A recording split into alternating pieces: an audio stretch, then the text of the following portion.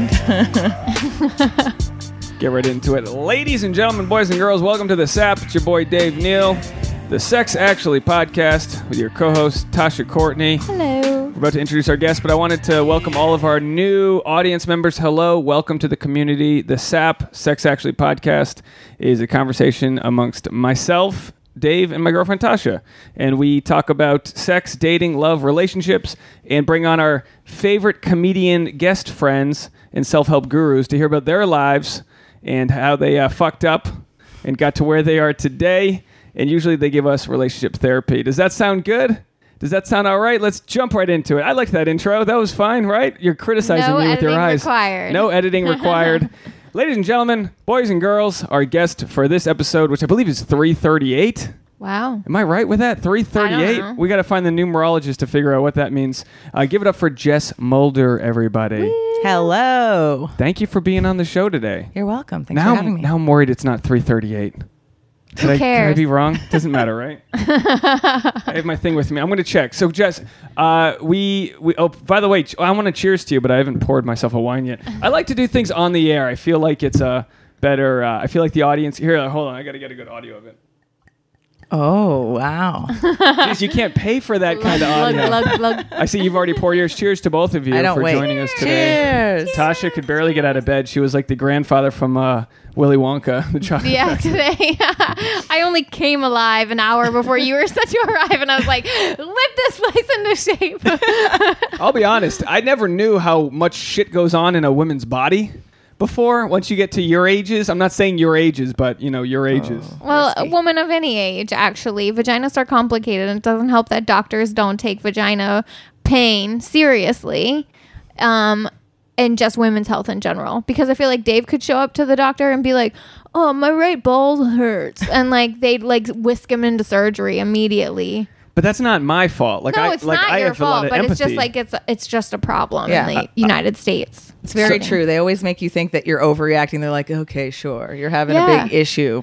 Eye roll. Yeah. I was just reading a story today, and I don't even remember what the girl had wrong, but like, it was PCOS. She had like cyst on her ovaries that had ruptured, and they like sent her to get her appendix removed because they thought it was a waste of time to do the ultrasound. And luckily, like on the way, like the nurse that she was with waiting for surgery that night was like the only female she had interacted with, and was like, let's get you an ultrasound. That's a lawsuit, dude. That is a lawsuit. Well, female gynecologists should be female, so you wouldn't have a mechanic who doesn't know what a Toyota Corolla drives like. You wouldn't have him fix your Toyota Corolla. You would think so. They say that like statistically, women doctors are naturally more empathetic than men doctors, but that's just not always the case. And I feel like I read a different story. This was on a Reddit thread earlier, and I don't even remember what the topic of the thread was, but it just so happened that two of these type of stories came up. And the woman, she had just left a Yelp review for her gynecologist of 15 years, right?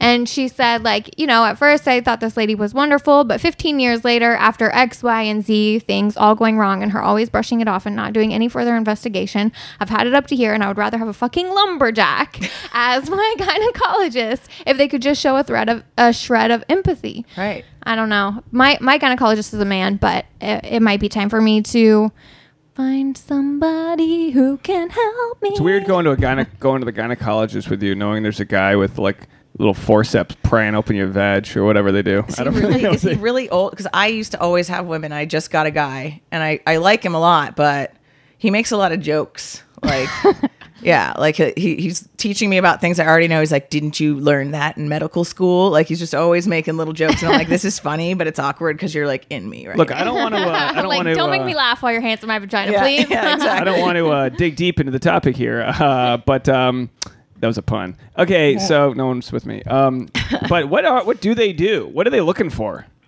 Normally they take like a sample, which is basically it's like an extra long. They're in your vagina. They're like in your vagina. They open it up and they put it's called a septum, right? Forceps. Forceps is how they rip out babies, or not rip out, but pull out. Christ. No, what is it called? It's not a septum. A septum fishing is that pole. piercing. Yeah. What is it? I don't know. It doesn't matter. Yeah. It's a thing. It holds open your vagina, and they basically stick a long ass Q-tip in there, and they like swab you, and that's how they check for cervical cancer, and that's why you're supposed to go once a year. And chlamydia, gonorrhea. Yeah, STDs Yeah. and stuff. Does it hurt to go to the gyno? Do they? It feels weird. It's like It's like, very cold. At any point, Right? is Isn't it? it like it's cold in there? Yeah. Like all the tools are cold. I'm asking questions for all of mankind because I don't think anyone in the history of mankind has asked these questions. But is it like, do you get turned on? Is there any No. element there- like? yes, underneath the fluorescent lights on my back with my feet in these little cups. But if I had a female doctor who like was acute, whatever, and she's like warming up Like her biting hands. his lip. I mean, don't get me wrong. I had in college, all of my doctors were Indian women, and which is the only reason I can only come to Indian porn now, and curry. And no, in high school, People don't understand that he's trying to make a joke, and we're all just sitting here rolling our eyes. No, I think they do. I think they get it. Go ahead, just finish and then, your statement. And then before that, my pediatrician there was a female doctor. So like in my formidable years, I had to. Did I say it right? In my formative years, I had to go before my dick got to where it is today. I had to go to a female doctor, and they would like get up close. Sometimes they'd blow on it. They'd flick you in the nuts. They do a few different things. They'd cough on. You'd have to cough and turn a certain way. I mean, yeah, there's like very. And I'm like, what are we doing here? But also, I don't want a full-grown woman who my mom knows to be, touching my things. touching your winky. Yeah, but that's just, I don't know. I guess you just have to go do it. I don't know. But you'd think that maybe if you had a burly John Hamm type gyno that, you could be attracted to that going to see him. I'm pretty sure that's probably like against some code of ethics or something for you to like date your patient. Maybe. Or maybe not. I don't know. I don't know how it works when you're I think it would be pretty knuckles deep. pretty unethical for Yeah, sure. that would be cloudy. But also, I still just am weird about men that become gynecologists. I'm like, why would you do this? Because you get to see the grossest part of the vagina, and you don't get like, it's not like somebody waited and made sure to manicure everything and like is all clean. Like you have to see the grossest stuff. Like what is the appeal? vagina in whole is disgusting. I think men are more attracted to labia or the idea of a closed vagina that has potential, hole, like a and vagina just with like potential, like a Barbie vagina. Yeah, not as I mean, you want to know that the hole's there. You don't want it like sealed up like some Chernobyl accident. You just want like, I don't know. Everyone's different. I don't want to vagina shame. I'm just saying, of all the organs in the body, vagina is not winning. Cutest organ in my book. That's all. I'm an eye guy. I would agree with you about that. But Yeah, and that's why, like, as a guy, like, you don't even know what you're going to see. I always said before, I used to think a vagina was directly below the belly button, directly below, and then you wouldn't get there yet, and you'd be like, where the fuck do they put these things? They're below you, really. They're so close to your asshole, which makes sense because the dick is too. But I never would have known how close the vagina and the asshole are. You know what I mean? Anyway, hey folks, this is the Sex Action Podcast. So Jess, I want to make it clear. I worry sometimes when I think I'm really good friends with someone, but they don't reciprocate. I think Jess is one of the like. If I was told that we were like twins lost at birth, I would be like, fuck yeah, Jess, because I think you're like the closest comic that is like my bro. Yeah. Do you know what I mean? I agree with that. Okay, I know I'm not trying to, I mean, you might not like me. You know what I mean? You might be like, which is, he's like putting all of this on you. Yeah. Like, you really like me, right? I wouldn't be here if I didn't like you. But well, it took 338 episodes. So I'm just saying, I'm just treading lightly here to say that you're probably someone who I like so much that I don't even know that well, because I really don't know you that well. I got a lot of I have a lot of questions for you. Yeah, because we've never like hung out like bros except for like at comedy shows and things, and we're not really talking much there because we're listening. And just self-hating is pretty much what we're doing. Yeah. And by the way, congratulations. We're looking at the best actress of the Portland Comedy Sketch Festival or whatever it's called. Doesn't even know what it's called. My best friend over here. Voted best actress by a panel of people in Portland. So you So should. cool. So were you like, now if you go back to Portland, will the streets be stopped for you? Oh you yeah, like a big deal red there? carpets every corner for sure. Paparazzi. Yeah, just paparazzi. Like Can't even eat a pizza in peace. Yeah, I needed a bodyguard. It was getting crazy. Now I there. played Jess's husband or whatever. I don't think it was Boyfriend, even defined in the sketch, but I didn't get any credit credit, but I think you can only be Dave's as good mad. as the palette you're painting on. Do you know He's what like, I mean? I'd like to hope that I supported you. I'm like, you did. Everybody in it made me able to do it. For No, but it's sure. good because you wrote it, so it's good that you wrote the project. So of Yeah. course you got to Best Actress your writing, which is good. So Yeah, I congratulations would hope on so. that. Thank you. What are you doing in LA? We met out here 3-4 years ago. What are you doing here? What brought you here? You're a Floridian. Why are you here? I came here for comedy and to, write and make shorts and sketches like the one we were in together is really my goal out here.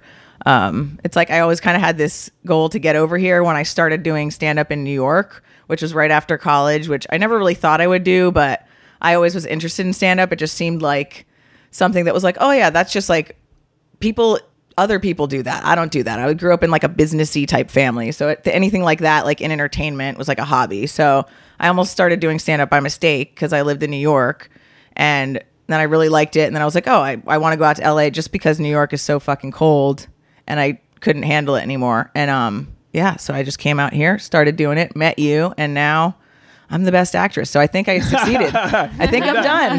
That's the episode, everybody. We Retired. figured it. Did you go back to Florida after New York, or did you go straight New York to LA? And what year were you in New York? I moved to New York in 2008, end of 2008, early 2009, when I graduated from college in Central Florida. And I just I was going to be a lawyer because that's what businessy raised people do. You have to do something like that. You'll definitely have a job. But then I graduated and was like, I don't want to do that. So I just moved to New York.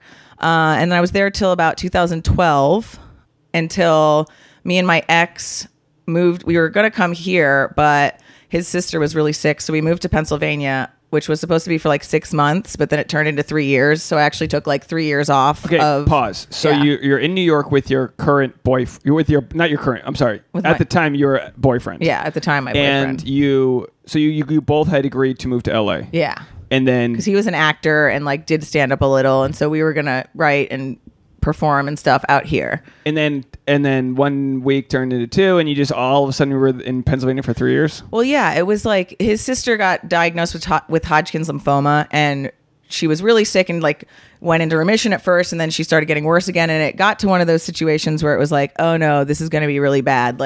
She's on her way out, because it kind of goes like this with cancer. So she was looking like she wasn't going to make it after a few months. So we moved back home with his parents, and we're just going to kind of help out, spend time with her and stuff like that, and then save up a little money during that time and then move to LA.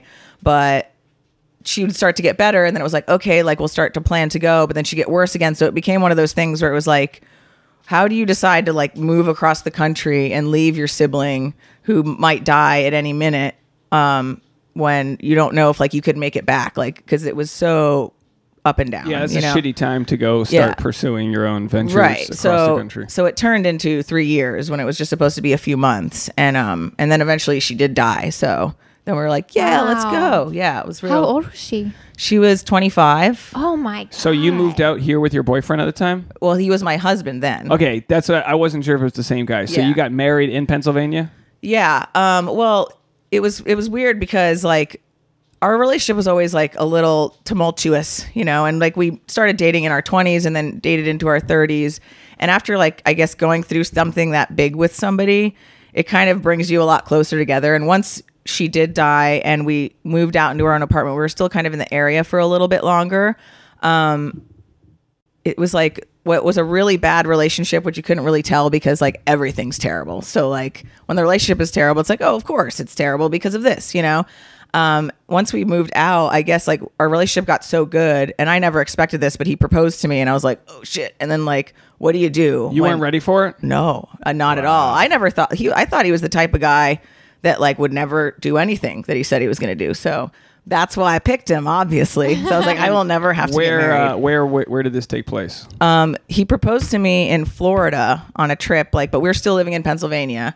And it was in front of my family and everybody on film. And so I was Jesus Christ. I was shaking for 45 minutes after it. Because not only did I think he was kidding during it, that I was get up. But then when he was serious, I was oh my God, I don't expect this at all. And what do you say?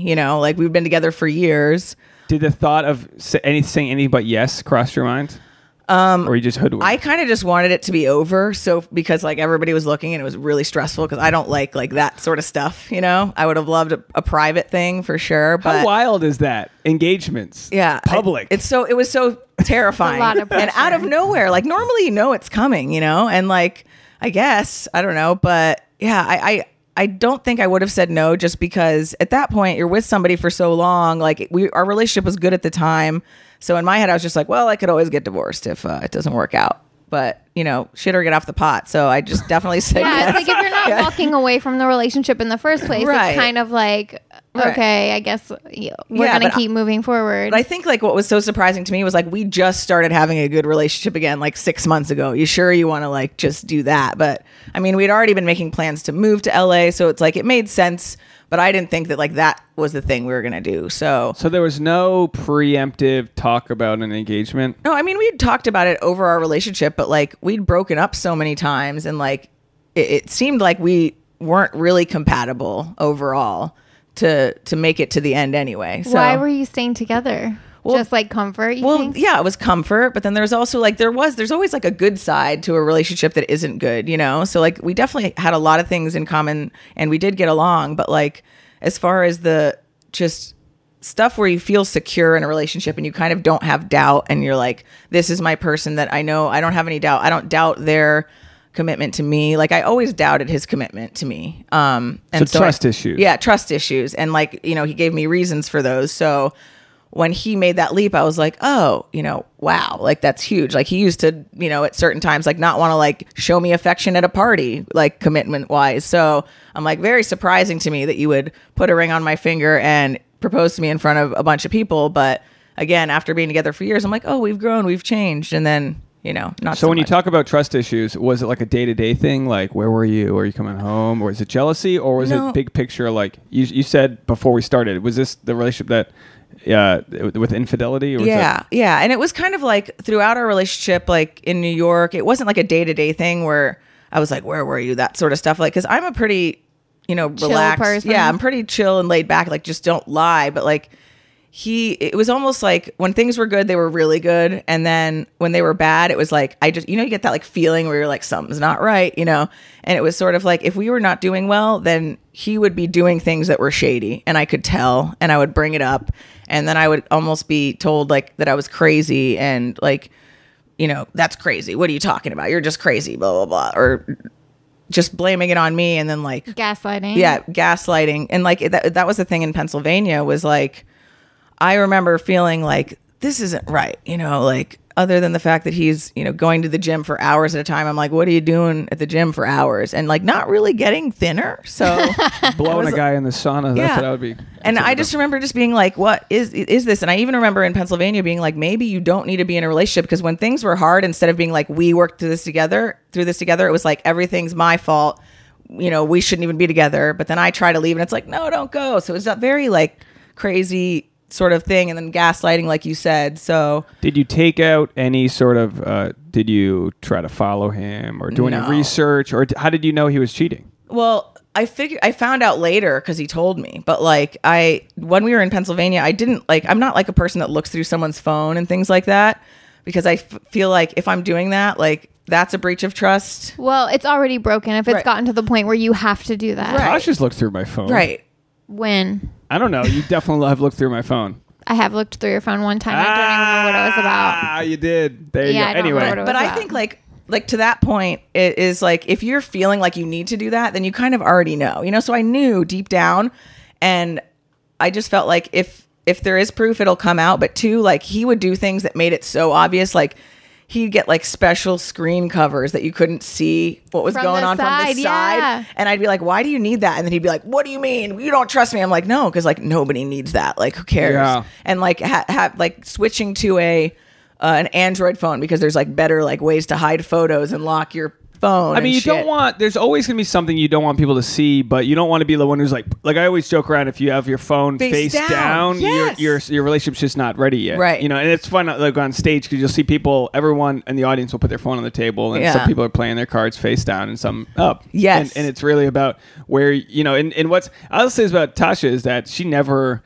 she would just leave her phone out. And I'd be like, you really just gonna leave your, like early on in the relationship? I was like, really? Like early on in the relationship, I still had people hitting me up. I'm not saying they were trying to fuck me, but like girls would still be messaging me that don't anymore. You know what I mean? They would just randomly, whatever, see what's going on, and then those people just have gone away. But like, I always operated under the single, like as a single guy, thinking, I've dated. Put it this way: I've dated girls in the past that were jealous type, so I would project that jealousy onto Tasha. Would you agree that that's kind of how it was? Yeah, totally. And I don't think that's a rare thing. I mean, I'm talking like I'd have people. I would be afraid to take a photo with women at a comedy show because in the past that just would lead to some shit, Well, that's not a good place to be in. But like to your point, like leaving the phone up, in the fact that she's doing it early on, I think that's like a good thing, because like if you have somebody that's always like hiding their stuff, then it's like, why do they need to do that? Like, do they not trust me? Why are they so worried about it? It's like my ex would like take his phone with him and his iPad in the bathroom, and it's like, what? First of all, I'm not going to look at it, but now I want to. Yeah, like really? You have to bring your iPad to the bathroom. I know, come on. Yeah, like if you're going to cheat, at least get like an app that doesn't send notification. Like I can't tell you how many dudes probably have gotten caught cheating because their iCloud synced some mischievous shit to like the iPad and the wife's at home being like, yeah. What's this masseuse Becky? What I mean? It's just, it's insane that what's probably out there. But that sort of like suspicion or like keeping like very closely guarded secrets, it only breeds more of that. Like if I had noticed that Dave was weird about leaving his phone out, I absolutely would have done the same with my phone just for fun. Not because I had anything to hide, but just because it's like, all right, two can play this game. You want me to think that you're hiding something? I'll make you think that I'm hiding our relationship started off actually on good bedrock with things like that. Like we started dating and sort of defined the relationship really quickly. So I don't think there was too many of those issues, but I mean, in the past I've had a ton of open relationships where like not open so much as like they like open where I'm seeing other girls, they're seeing other guys, whatever. Like let's see who catches feelings first. That's kind of the game you play in your 20s. Right. Who's going to catch feelings first? That person loses. That's just how it worked. Yeah. But like this was kind of like, all right, we both like each other and everything else. We had also both been very open and honest about like our past relationships and the people we had been dating. Yeah. So before it kind of crossed that line from friendship into something else, I complained to you about plenty of dudes. So you guys were friends first. Yeah. So that makes a difference too. I didn't want to do more. Yeah, I didn't want to know too much. Well, as soon as I started getting feelings for Tasha, I didn't want to know about any other guys. And I wasn't telling. You have no past. That's it. Well, I mean, it's weird. It's think that's opposite weird. Like, don't do that. So many people like want to share all of their history, and like Tasha has probably had to listen to a lot of podcast episodes of me, just talking about my past, and I kind of feel bad because I wouldn't want to hear her talk about her past. I don't want to hear about some guy she blew, but if I talk about girls that have blown me, and it'd be ludicrous to think that never happened. So it's kind of healthy for us, but like I come from that Catholic background where like, why the fuck you would never talk about any of that? But like why talk about being blown on either end? Because like, what's the point of that? Like, you don't need the details. For the podcast, like that. It's for the podcast. Yeah, it's not the nerve just like I got blown. It's like it's attached to a story. You know what I mean? Yeah, but I know what you mean. Yeah, like there's certain things that like there's a reason you want to share them. Like, I don't like this because I experienced this, and this is why you need to hear about it. There's certain things you keep private because you know that the repercussions of your sharing is gonna be jealousy or hurt feelings or whatever. Right, like knowing like how many people somebody had sex with, I think is like something I've shared and people have asked me in the past. But like, I don't think that's a question you should have to answer because like, what good can come of it? Either like you're completely uneven, it's like or like you just. Now I need to know who they were, that sort of thing. It's just, I don't. Yeah, and then you got like a board of headshots, and you're like, I know 3 out of the 38. Could it have been like, you've got your red string attached to the little pin marks. Yeah, it's unneeded. Yeah. And anyway, so no, enough about me. So you suspected him, but that wasn't enough. How did the relationship come to its like? Well, so basically, we dealt with the death and moved out, and then we got engaged, and then we had a great wedding. It was in Curacao. It was in the Caribbean. Oh fuck yeah! That's how you Curacao. Knew how to say Curacao. Oh, yeah, I'm from Curacao. Yeah, I was born in Curacao. Really? Yeah. Curacao. Is that in Brazil? No, it's off the coast of Venezuela in the Caribbean. It's the Dutch Caribbean, so it's a Dutch colony. We have Curacao, the liqueur on the on the thing from did you come to that mimosa show? Yeah, she was there, and that's why she was saying it because neither one of us knew how to say it. Oh, listen, you said nobody knows how to say audience, it. If you need to make green mimosas, you add blue curacao. They'll to put this in their orange back juice. pockets for a It is year from now at St. Patty's Day. the best way to make. I got so wasted that day. Anyway, so sorry yeah. about. You're from Curacao? What the fuck? Who's from Venezuela? An island off of Venezuela? Well, it's called the Netherlands Antilles, so it's owned by the Dutch, right? So everybody knows Aruba, and it goes like Aruba, Bonaire, Curacao. And my dad is not American; he's Dutch, and he was born in Curacao.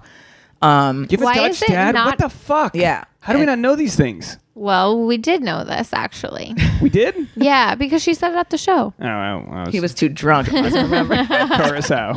Yeah. So you're Why is, what was the first one you said?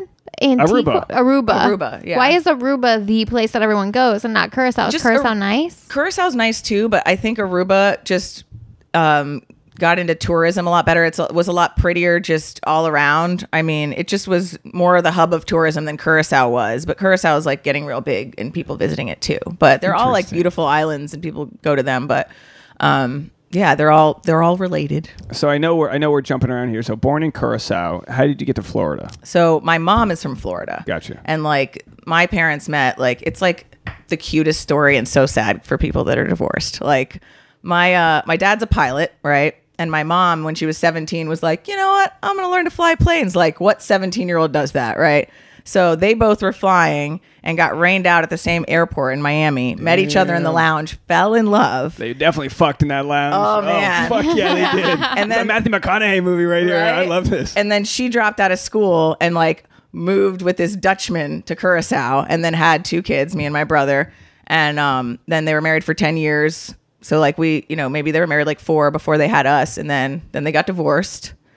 And we moved first to Aruba with my mom. And then we moved to Florida because that's where her family's from. So This divorce topic, we circle around to this, I think, a good amount. And I've been talking about it on stage too, about how like, I think that's one of the keys to a marriage is not being afraid of like the D word. Yeah, Now, I'm not saying like fail at first sight because we've had so many of our own issues we've survived, but it's like, what's the worst thing that's going to happen? You get divorced. I mean, that's like the sad, Right. But I think like worst thing that happens, you get divorced. But I think using the D word as like a tool in fighting Yeah. is like, don't do that. It's like breaking up with somebody like just to win the fight. And it's like, well, no, like I have that's like such an instability creator in a relationship. Exactly. Terrible. A couple friend of ours, they are not allowed to say the D word. No, They you like can't. made that promise to each other before they Who's got that? married.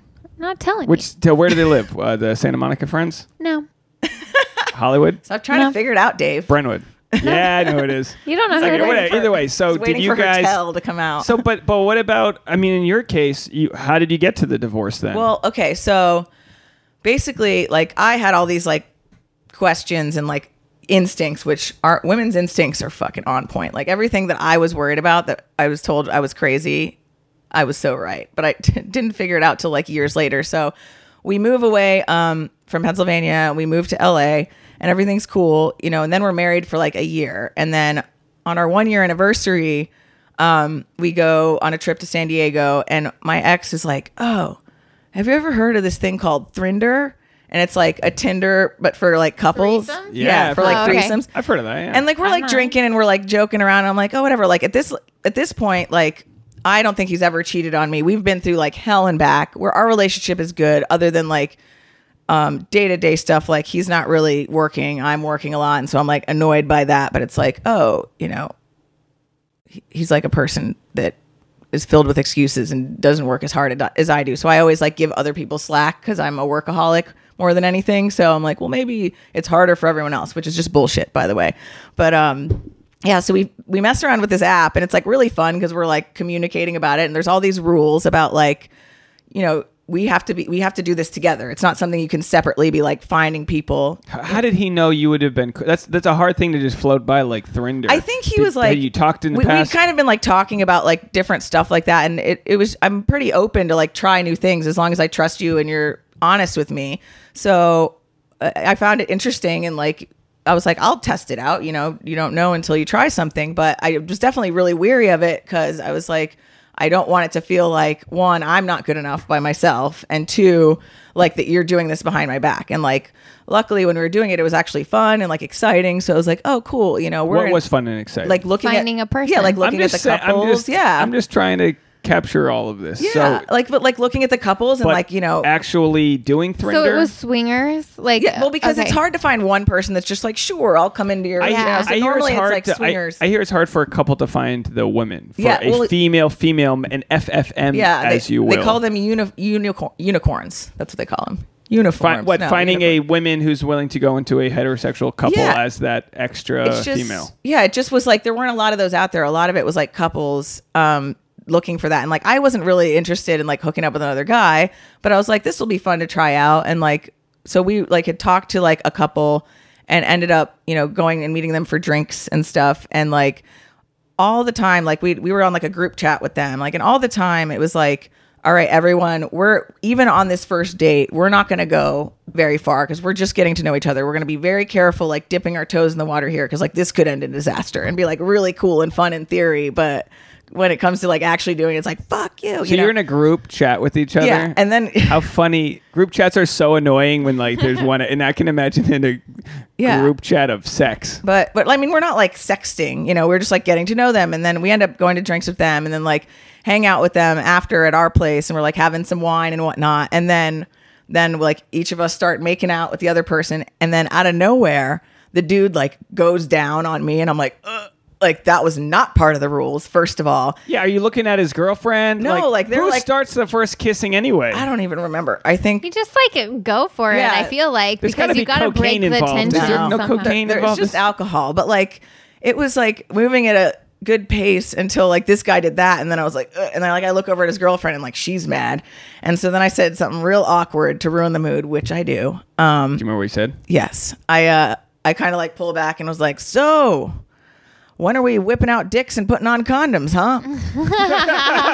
And everybody was like, ugh. And I was like, good. That sounds like a thoughtful stepmother. It's just we're gonna use safe sex, no? But like, I really like personally was like, dude, I already said ahead of time, like, I do not want to do oral sex with somebody that I have not seen their STD tests because. Come on, what are you giving me down here? Oh, that's actually like really bullshit then if you had said that ahead of time. Yeah, I did. And I was, so they knew too, not just your man? Yeah, no. But what was your man thinking having another guy going down? He didn't care? I mean, I don't know. He was busy anyway, but like.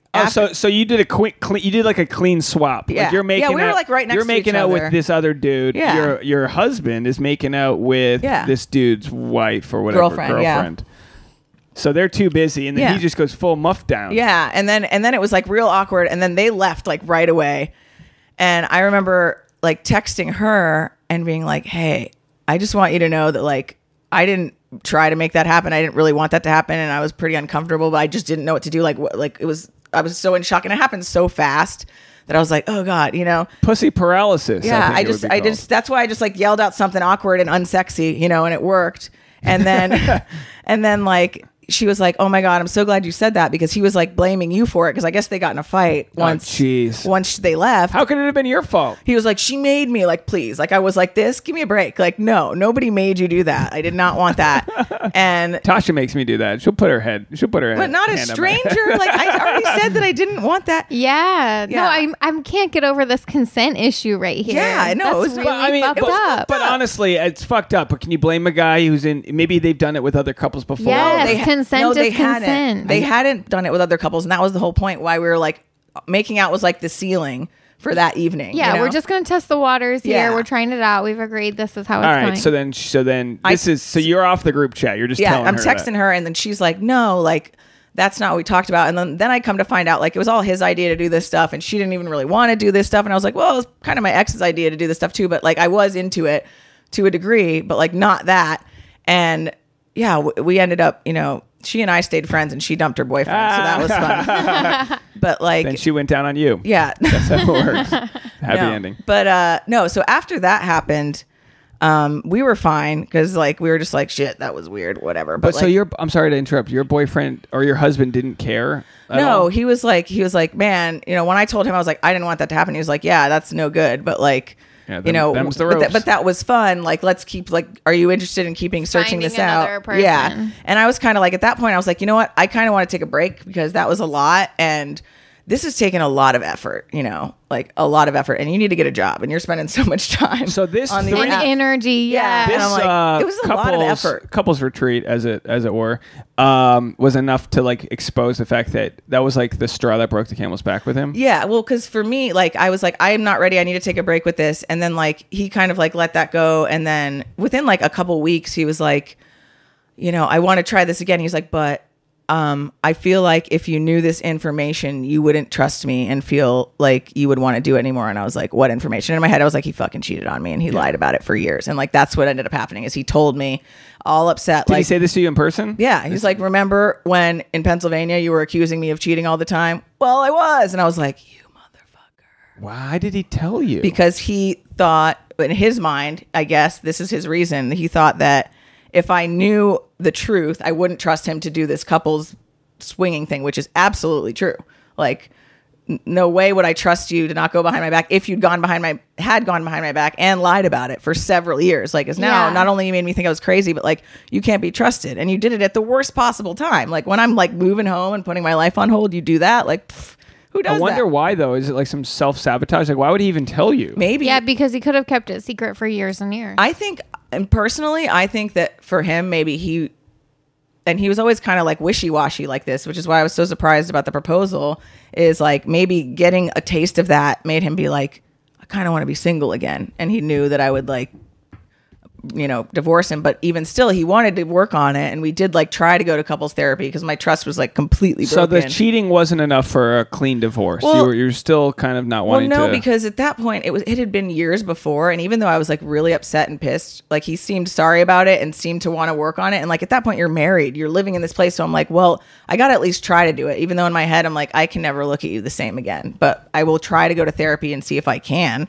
And then I couldn't. And it got How worse was therapy? Anyway. Like what was that all about? It was, it wasn't good. And that was the thing is like, I always thought like in the back of my head with relationships, like if anything gets terrible, you can just always go to couples therapy. But like, I think in order for it to work, both parties have to like take responsibility for what they've done and like really like work at it. And I just don't think that he was capable of understanding just the gravity of what he did and owning up to it over and over and over again. It was almost like, all right, I'm so sorry. I own up to it. And a couple days later, you should be over this by now, that sort of thing. And I'm like, what? Are you crazy?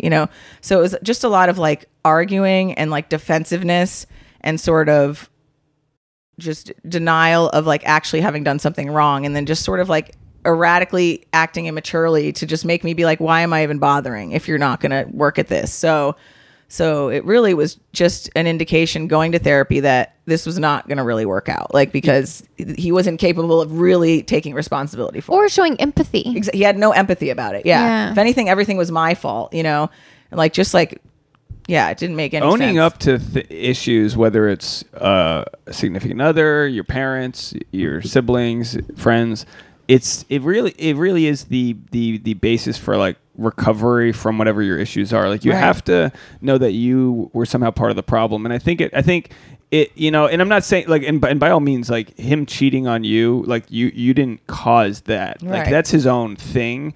It's just we all just it's a balanced equation. So like we're never perfect people, right? But if one person can sort of evolve and the other person doesn't, the equation's no longer balanced. Right. So you both can start off like not knowing where your lives are going. But if you're like a workaholic, someone who's feeding your own plants, doing your own shit, and he's there just fucking some other chick, that equation's no longer a valid equation. And also just like owning up to what you've done, but then like understanding that just because you admit something and ask for forgiveness, like you don't automatically get it. And two, you don't automatically get it in the way that you want them to give it to you. So it's like taking longer than 2 weeks to just get over it, or like still being upset about it in certain situations is like, that's normal and natural. And like the person who got hurt has to be able to heal at their own pace. And when the person that's apologizing is like, frustrated with how you're handling it, it's like, well, shit. And I think it takes action too, not just like apology. Like what do words mean? Nothing. Yeah. I need action. I need like you to make up for what you've done or to go out of your way to learn whatever. Right. I want to see that you're actually taking initiative to like change things and make things better. So do you immediately want to know who the lady is? is that part of the thing? Like, all right, if you're going to tell me you cheated on me, who was it? Like, or did you have any sort of no, I question? did want to know who it was because there were people I had in mind, but I also know that like I was only admitted to one, and it was like somebody that he'd met on Tinder and like taken on a couple dates, which was infuriating because I was So like, he was on Tinder while that's like a premeditated and like taking him on dates. Like, I'm not even going on dates with you right now, like that sort of thing. I'm like, this is bullshit. But like, you know, for me, like I didn't trust him and still don't, not that it matters now, but like I was like, oh man, there's so many more situations and so many more people that I'm sure it existed, but you only admitted one. Yeah. Because that was enough to like break it. So. Chances are it's never the only one. If there's a one thing, there's a... Oh, yeah. So what do you do from there? You stay in LA, you go home? Well, no, we were like doing the couples therapy until he eventually quit it because he thought like the therapist was like anti him, which like, I guess he was wrong. She probably was. Yeah. But yeah, like I tried to get him to move out because like we were just fighting too much, and I was like, this is like I worked from home, so I'm like, I can't handle this. You need to like move out. You know, he didn't. Like he was like, I can't find a place, you know, whatever. So I was like, all right, I'm gonna move out. So That's I didn't. such fucking bullshit. Yeah, it's such bullshit. But I didn't. Better know you need to be the one to move out if shit ever goes south. Here? Yes. Well, yeah, this is you lived here first. I understand the rules to this place, but don't think that Don't think you can just stick around because you can't find a place. Yeah, no. Tasha will link up to whatever female, like she'll take any female side over me. Like she's literally accusing me of cheating. But I'm right. She's like, I'm now attached to your ex just by gender default. I'm not saying you're cheating. I'm just saying this is my apartment, and if I say you gotta go, you gotta go. I started some shit. I'm sorry. So you decided to move out of your own place. Yeah, and because I knew I was gonna pay like half of the rent because like he went from being apologetic to very entitled like at the drop of a hat. So I was like, let me just, you know. So wait, you moved out of your place and continue to still pay? No, it was just like temporary because our lease was going to end in a few months. So I actually was like, I'm not going to get another place in LA. So I moved to Holland for 6 weeks instead. And yeah, I went there and I rented like this little like art studio in this lady's backyard and just stayed there for like 6 weeks. Where in Holland? Were you in Amsterdam? I was just outside of Amsterdam in this town called Ardenhout. Ardenhout's beautiful. Yeah. Beautiful. I've never heard of it. I was like, what? I was going to say, because your dad was Dutch. Is that why you moved to Holland? Well, yeah, because like my dad had a friend of his there from growing up that kind of like knew his way around and helped me find that place. So like I had like somewhat of a family member out there, and I wanted to like practice my Dutch, which I used to know as a kid, but don't anymore really. And was just like, I've always wanted to just go to Amsterdam and run around other than when I was a kid and my dad took me. Like now I'm an adult and can enjoy it. So I actually experience something. And I wanted just like an ocean between me and my ex. I was like, you need to get out of here. I can't run into you at Trader Joe's. Like you're driving me nuts. So I moved there for 6 weeks. Trying to get that Danish dick is what you're trying to do. Were you trying to get a little Dutch dick? I was trying No, she's like grieving. No, I was not trying to get any, but I did tell him when I left, I was like, we're done. If I do hook, I was like, do whatever you want because I don't care. But like, if I hook up with somebody, like I'm not looking for it because I was like grieving. If I do, like I'm gonna do it and just know that. So yeah, I moved there for that. And then before I came back like around like right before Christmas and was like, our lease ended end of January. So I was like, you need to be out by the time I get back or like have an apartment by then. And of course he didn't. So I ended up moving out again once I got back over like Christmas. What a fucking lazy bum. It was a bum. Did you find a Holland hoe, as it were? I did, and it was the worst. Why? Oh man. They're tall white dudes. He was really young, first of all. Like your rebound was a lot younger than you? Yeah. He was like 23. Wow. Yeah. So young. That's exciting. Super cute though. But like also, do you clink wooden shoes, if you will? Sorry. No, it was just like awkward and weird, and like he didn't know what he was doing. And then like I had a rule about not giving people head until I'd seen their STD test. You know, I'm like, I'm afraid of getting herpes because my ex almost gave me herpes. Yes, we've already established this in the Thrinder debacle. Yeah, so 2012. So I remember him just being like, "Well, you want to like suck it a little bit?" And I was like, "No, I do not. I have a rule. I do not go down." Did he have people. I mean, even with the act, you suck it a little bit. Will you? Sound like I don't know. that. I don't have knowledge of the Holland. You sound like accent. Goldfinger. Yeah, that's very German. Like it's close, but not. Hi, Maite. Shut up. I'll blow the cock. A pirate. Oh my god. So then pirate. Yeah. So then you go back to LA. go back to your LA. husband's still living there, blah, blah, blah. How many years ago are we up? What did we cut up to? We're at 2015. I'm trying to do the math here. I think that was end of 2016. So you were, so I met you like early on in your divorce. Yeah, like you probably met me when I was still like technically with him, but shit was going down the tubes. Did you pause your stand-up career in this point? Like, were you No, I actually started doing stand-up more. And I was doing like some when I was with him, but I was also like on the west side. That's where I was living. We were in like Mar Vista. So I do it here and there. But once I moved out from him, and like we were technically still married, even though like the divorce papers had been filed, because in LA you have to wait 6 months for it to finalize in case you change your mind. Like, give me a break. Like I've already gone through all this trouble. Jeez, I know. that's annoying. Britney Yeah, K. it's so Fed annoying. law there. Yeah. So yeah, I just like, I moved out and then I was just doing stand up a ton. Like I wrote a joke about the 6 month waiting period, and I went to Karma Lounge for the first time and like tested it. And ever since then, like I just was doing it way more. I feel like if you get married, the audience gives you an applause break. And then if you get divorced, they give you a louder applause break. I feel like there's the two things. People are like, yeah, you're married. Fuck yeah. I just got divorced. Fuck yeah, you're really divorced. Sometimes they pause and they're like, how do we react? Like, are they sad? Are they, How does it feel being, and again, I don't mean to, there's no, I'm not trying to project any shame onto you, but does it feel weird being like a young woman who's divorced? It does. Yeah. It's like an icky layer of sorts. Like because now it shouldn't be, but I'm just asking because like it now, is like a like it legal... could be a deal breaker for some people. I think like they're like, oh, I don't want to be with somebody that's already done this before. Like if they want to get married, like I feel like we know so many people who are young and divorced. Yeah, young and divorced. Yeah, but it's not, you don't have kids. I feel like kids is more of a deal breaker. But yeah, I mean that does make sense. Like, what if you do meet a guy and he wants that like first wedding thing, and it's like, yeah, that would be like a problem if that was an issue for me now, but it's not. But like I definitely had like kind of dated, like I went on like a no date, no sex with anybody after I did try to rebound, and I was like, everybody's terrible. And then I just was like, I'm done with the dick. That's what I called the dick baticle. I'm sure you remember my dick baticle. I don't listen to me at all. Not at all. Dick baticle. Never heard it before. Sabbatical from you had a dick baticle. Yeah, so you must have had some bad dick in LA then. Yeah, but so it wasn't just a Dutch dick. You had bad LA dick. I definitely had like someone that I dated that I did like, but like I never really saw a future with because they were a little younger, but it was like nice to be around somebody that was like cool and nice. But I remember them being like very intimidated by like the fact that there was a divorce and the fact that like they wouldn't have been the first one, and like the inexperience of not having been in a relationship that serious, so like there's like levels of that. And also like, why do I still have to like fill out forms as divorced? Like, why can't I just go to single again? Like, there's a box for divorce. Like, what is that? Yeah. That is a weird thing. Yeah. It should just say single or That's married. why you should never take someone else's name, because it creates this clerical issue where it's like you have this name, your IMDb's fucked up, your SAG name needs to change. I especially think that for people our age, young professionals. I decided a long time ago I was not changing my name, but it's still...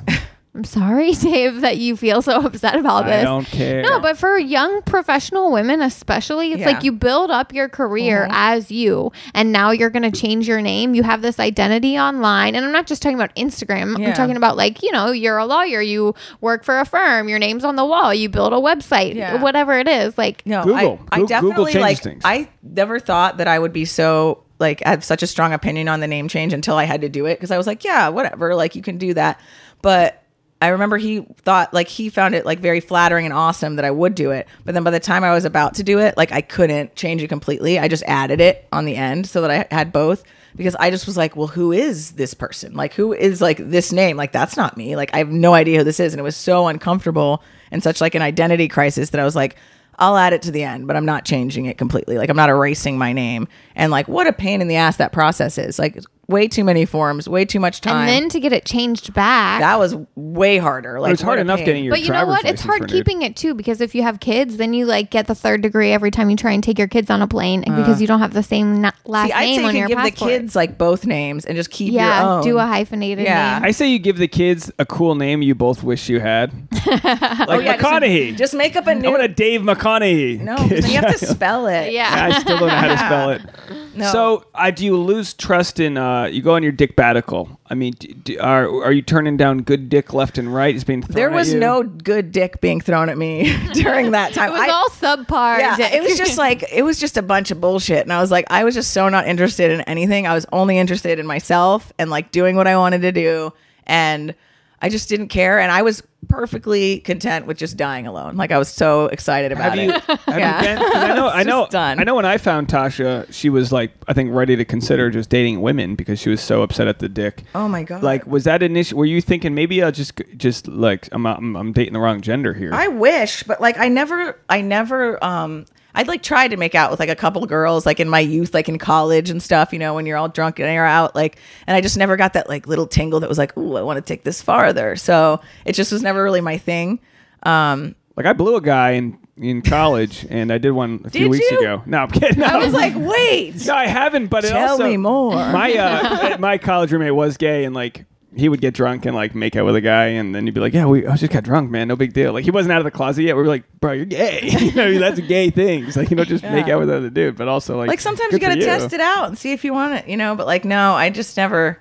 Yeah, I was never really into that. Yeah, because is there something about Los Angeles that we have some of our most loyal listeners? By the way, I want to give a shout out to Maggie and Hamilton, two people that I met this week that I made subscribe to the podcast. They're big podcast listeners. So Maggie and Hamilton, I met them in Santa Monica, and they were definitely about to get laid when I met them. He was ready to crush her pussy. His words, not mine. She was like, "Oh my God, you're telling a stranger." I was like, "I have to mention this on the podcast." If he said that in front of you, I'd be like, "Well, that just made him not be able to crush that pussy." No, they were a good-looking couple. They've since crushed the pussy. It's been crushed. It's done. Don't Maggie, crush it, Hamilton, be gentle. Congratulations. But I just wanted to give them a shout out. But like our Vic, one of our listeners, I mean, she's always complaining to me about how bad the dating pool is here. And I don't know if men, I mean, I know, I'll tell you this. I mean, the guys have to deal with the fact that every woman's going to like want to know what your deal is, what your influence is. I mean, LA is a very like superficial town. I mean, people want to know like. Well, I wouldn't say every woman's going to want to know. I'd say every person is going to want to know. Yeah, I'm just saying. It's like people want to know what you bring to the table, and it's not just like looks and charms and you have a good little side job. It's like, are you making it? What's your status? What's your power? Yeah, well, well, it's not like about like necessarily status for me. I think though, like being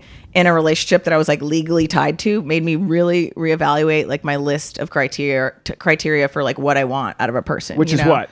Like I need somebody to be ambitious and driven and like work hard. Like I don't care how much money you make. Like, do you work hard? Are you passionate about something? Yeah, having a passion and just like going after it is really important. Yeah, and just being able to do whatever it takes to get what you want out of it, and just not being a liar, being being honest, like being just a piece of shit treating liar. me well, like just like it's very simple. Like treat me well. Be honest with me. Like I'm very understanding, but I'm also very intuitive. So if you're fucking lying, I'm going to know, especially now, because now I know everything. I was right. So have you had a hard time sort of like, so you're in a current relationship with a very nice gentleman that we know. And do you have sort of any hauntings from this past experience, some scar tissue? Oh, for sure. Of like expecting him to sneak off and be on Tinder because the last guy did. No, I don't think that of him at all, actually. And that's not to say that like if things like line up similarly and like seem the same, like which is so rare, but like if you kind of get that like instinct, like it's so little and rare and like gets solved very easily. For me, I think just the way that our relationship started kind of took all that off the table. Because like one, he's not the same type of guy as like my ex was, which is like somebody that like kind of always needed that female attention. And like when he wasn't getting it, like it was like so obvious that he needed it from somewhere else, like you just don't get that vibe just as a whole person, like not even in relation to me. And two, just like how honest both of each other were with each other when we met. It's like he had just gotten out of a relationship too, and neither of us like were like ready to jump into anything else. We were like, all right, like I like you, let's hang out, but like let's not. And you guys have you hit the 3-year mark? We're almost to 2. Oh, okay. Oh, so it's not even. Oh, I thought it was longer. So you're almost at 2 years. Yeah, but like you were both sort of like had dealt with your past shit. How did you guys meet? We met at a bar, just like the bar that I always went to. I just happened to run into him, and we just. Oh, it wasn't like through stand up. No, I don't date comedians. That's like I know you. I know. I have. Everyone's got that rule, but everyone's also violated that rule. I violated it, which is why I have it. Because you date a guy who's the complete. I mean, it's also just don't shit where you eat, dude. Yeah, like, that's not. And it's a very specific level of neediness that comics need, and I feel like it's hard if.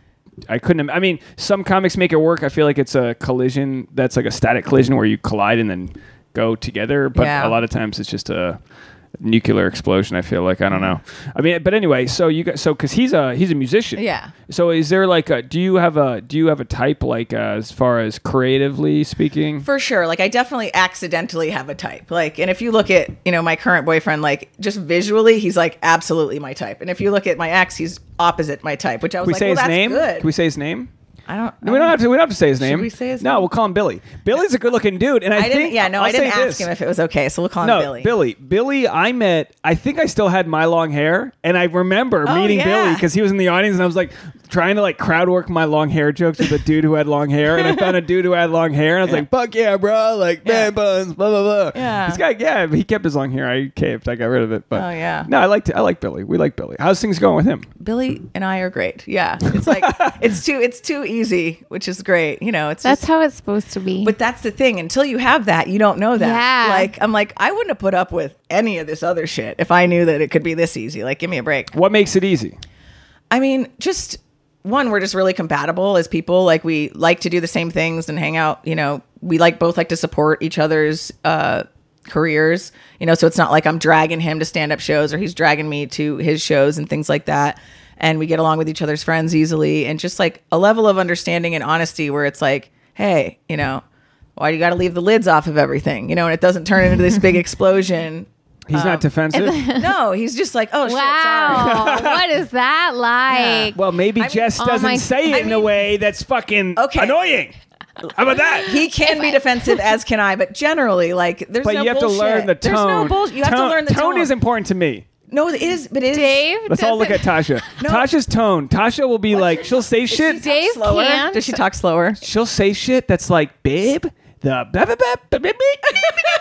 she'll like say it in a way that cringes my soul. Well, how many times have you done it? Yeah, that's the thing. That's like time number 40 that I've asked you to put the lid back on the toothpaste when you're done with it. What is with the lids, guys? I can't understand. Like, how busy are you that you're like, Fink, and you're just like taking the lids off everything? I have such a toothpaste, like I take the toothpaste, I have one of those mechanical toothbrushes, and then I pee while I'm brushing my teeth. Because I've learned that you can pee and do it at the same time. You don't wash your hands and you don't put the lid back on. I usually wash my hands, splash it, this and that, whatever. But the point is that she really does have like a way to cut through my soul when she tells me things. And like earlier, she's like, babe, you're the dog's toy and your backpack. And I was like, I'll do it. But also, like, I didn't want to do it right away. He just doesn't see maybe he does it out of stuff. Yeah. Yeah. And so, it's like, I would love to not have to ask him. You know what I mean? I would love to not have to say it. But the fact of the matter is, you would not do it on your own because you don't see that Sometimes stuff. you'll write his shoes out, his backpack out, a fucking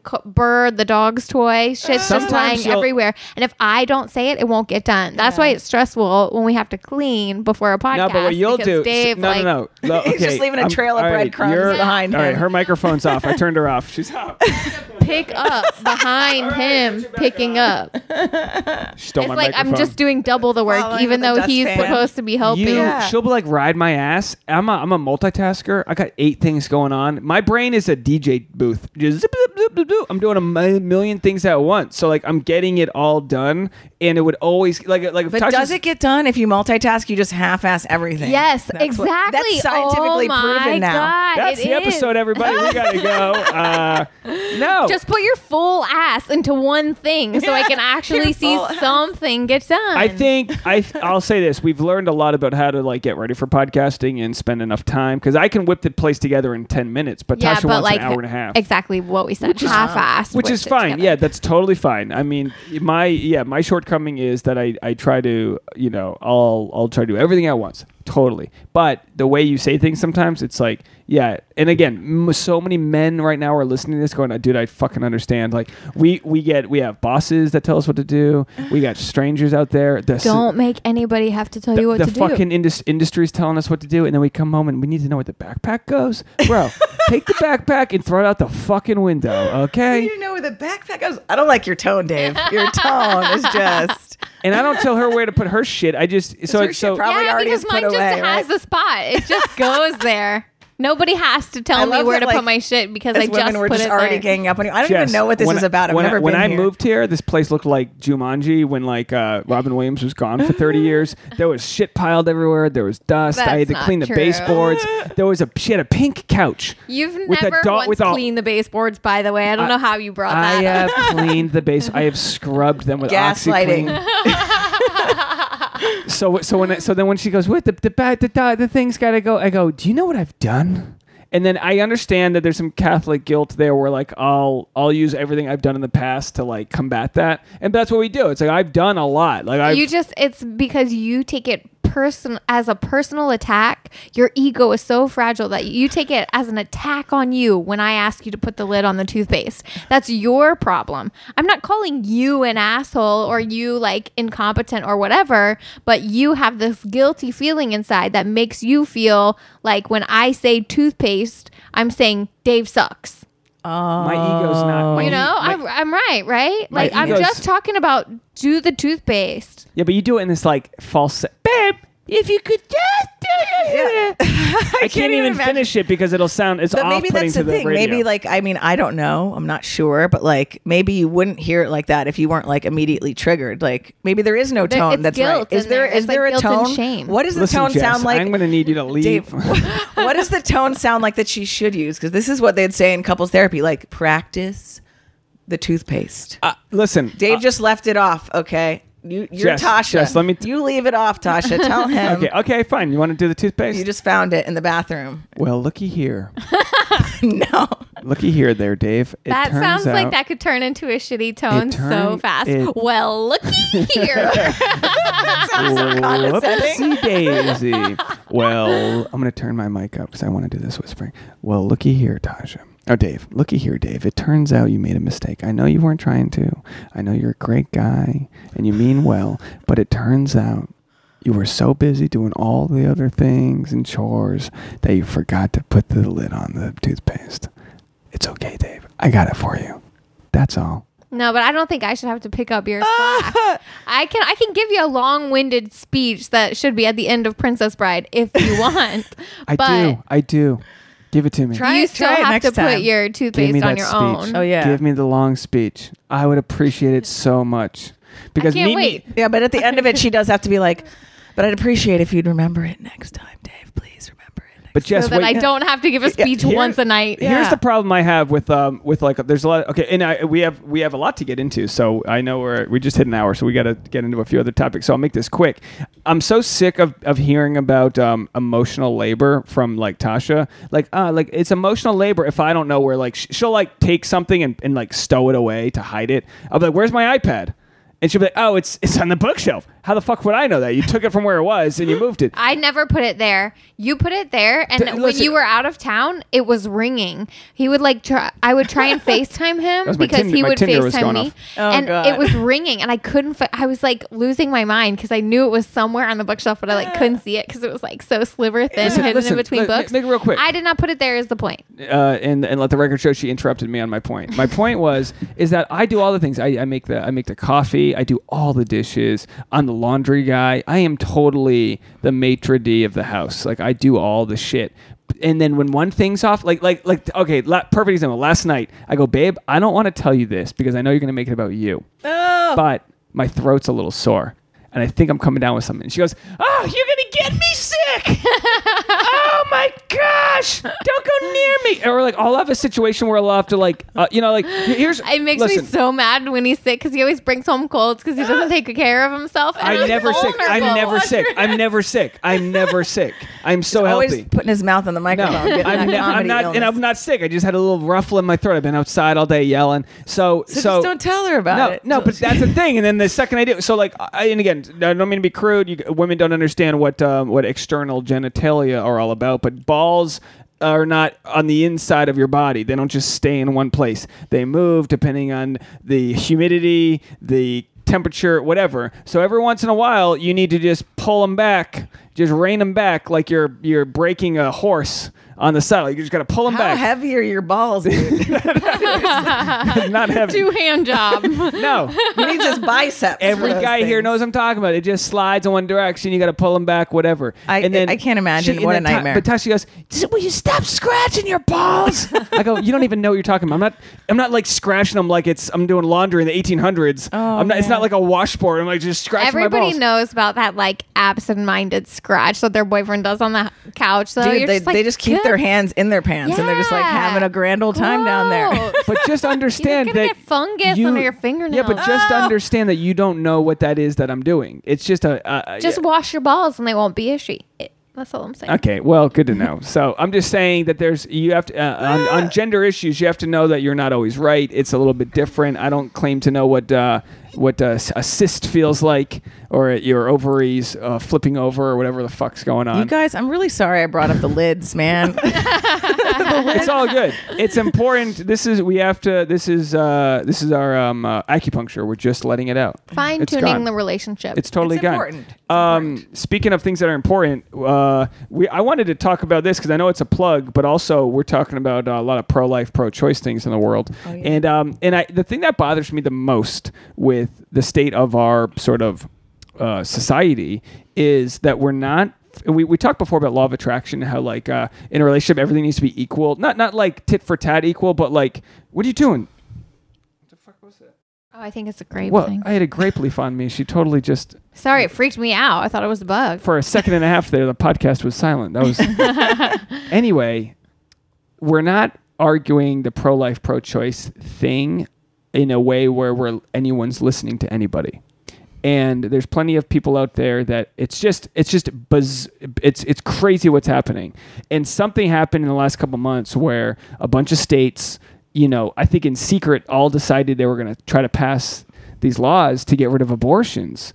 And the pro-life argument is that they're just not about killing anything. And the pro-choice argument is, no, we don't want to kill things either, but there are situations in which you need to let the people control their who bodies. actually know stuff make decisions. Or the people that have affect to deal with it, actually. Yeah. Like, it just takes away an agency that you would never take away from a man. So it's like, to me, it's always bullshit that it's even on the table to take that away. You would Like, never it's take not- that away from a man. You would never take that away from a cadaver. Yeah. Like, you can't even take a dead person's organs without Right. them giving their permission. So Right. literally dead people have more agency than women over their own bodies. Are you kidding me? It's crazy. And not to mention the fact that, like, the excuses that are being used for like the extremity, or is it extremity if it's extreme, or is that just a limb? Whatever. Sure. The extremeness of these laws is gone now to like incest and rape. It's like, oh, well, you still have to have the baby. And it's like the things that the politicians are saying to defend that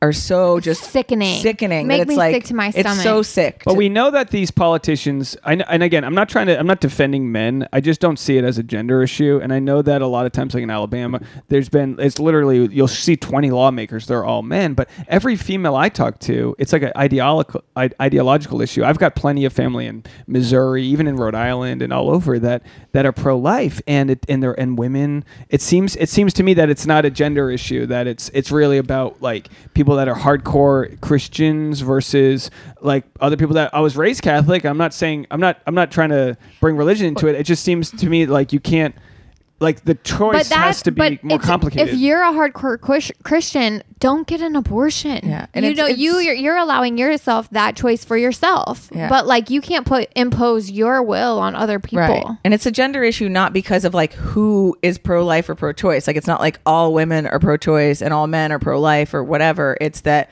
it's a gender issue because like if this was an attack on men's choices over their bodies and women's choices over their own bodies, then it wouldn't be. But like, this is not a problem for men's bodies at all. I hear These laws don't have consequences for men. Yeah. I hear all that. There's definitely I can see that there's a gender divide there. I just don't think. I think if when these states put a vote on it, the men and women voted on these dudes to run to make these laws. Gerrymandering is a thing too. My point There's is, a lot of layers here, Dave. Yeah. I just talked to a lot of people, and it doesn't seem like it's really just a bunch of dudes wanting to control women's bodies. I understand that that's part of a bigger issue, that like I think lawmakers don't want their constituents to even have choices in the first place. But all these places we're talking about, whether it's the Midwest or the South, these women are drinking the Kool-Aid. They're not on your side. I mean, all of them. But not all of them. But it's complicated. There are people that are drinking the Kool-Aid for sure. And I think it's more like a religious sort of mixing into the government, which I don't think should happen at all. It's like, this is not part of. Yeah, we're supposed to have separation of church and which state. we don't. Like, everybody's using terms like God's will and things, and it's like, careful. I mean, it's and again, I'm not one to lead the conversation. I just wanted to talk about it because it's been something that everyone's been talking about in the news, and I know Jess. So you've brought up what. So tell us about the fundraising you're doing. Oh, yeah. So I was a women's studies major in college / criminal justice, and so for me, like, Jesus Christ, what a combo! the whole like pro-choice, like women's reproductive rights issue is like really big for me, and I've always been on that side, and like just like seeing all these states making these extreme laws has really sort of been like, oh man, this is getting a lot more serious, especially given that our Supreme Court is a lot more Republican than it ever has been, even though it's like technically not.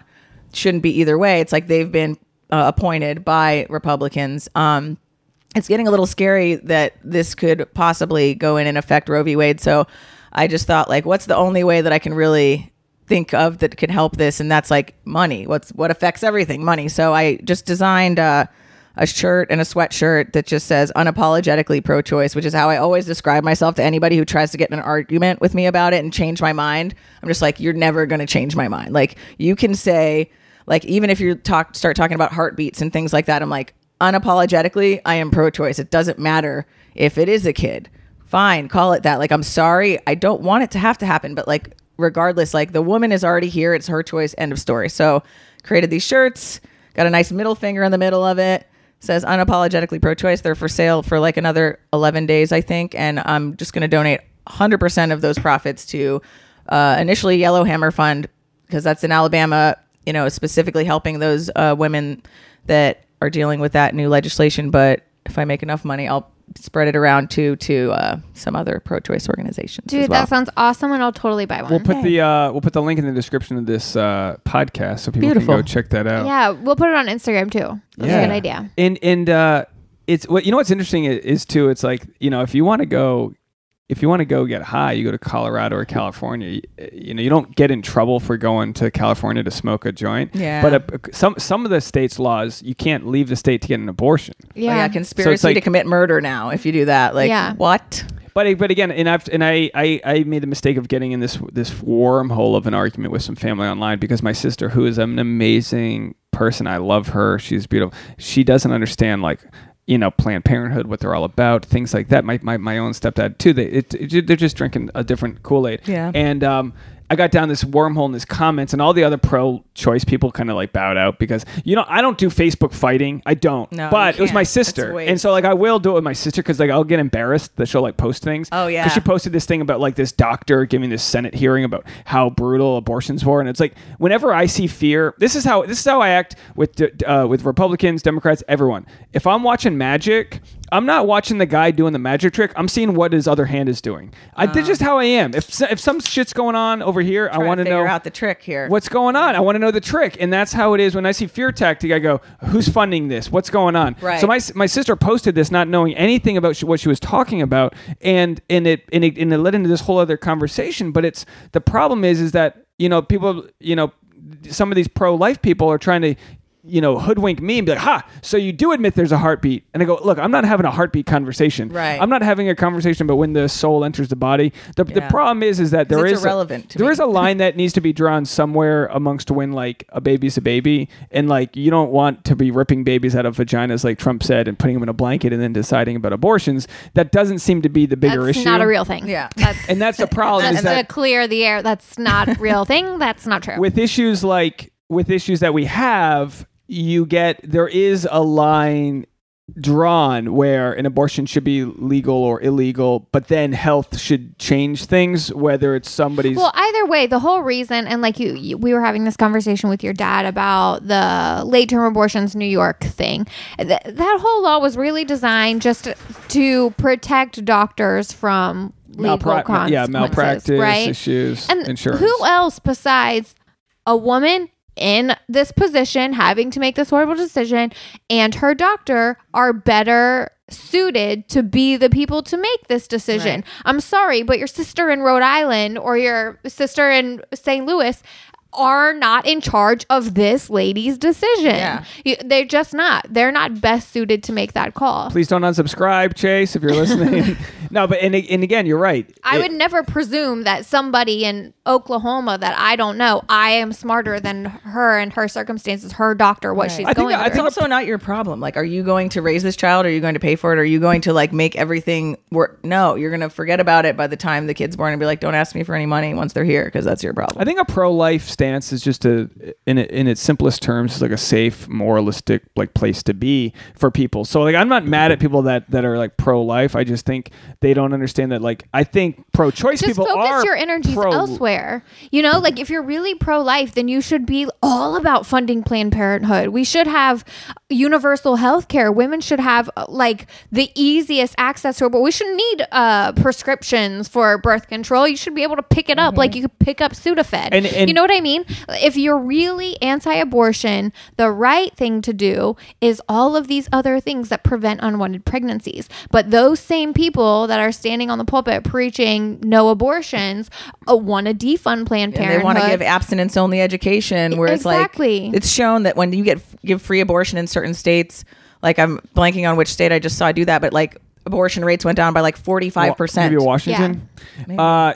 And again, like my stepdad, he's a smart guy, but like you just listen to the radio station you listen to, and you listen to the news you listen to, and like, you know, his argument was like, I would never step foot into Planned Parenthood, and then we said, well, they don't do fund cancer screening, but Planned Parenthood doesn't fund abortions. That's all. Abortions are all privately funded at Planned Parenthood. You mean taxpayers? That's what we were talking about. The Hyde Amendment, because they all say, I don't want my money going towards abortions. It's like that doesn't happen. Yeah. It's against the law. That has never happened. It's the Hyde Amendment. No taxpayer money funds abortion. But I mean, both people on either side are guilty of like only perpetuating these like also fake memes that are out there that like just get their point across. And that's why I think it's really important to like look into this stuff.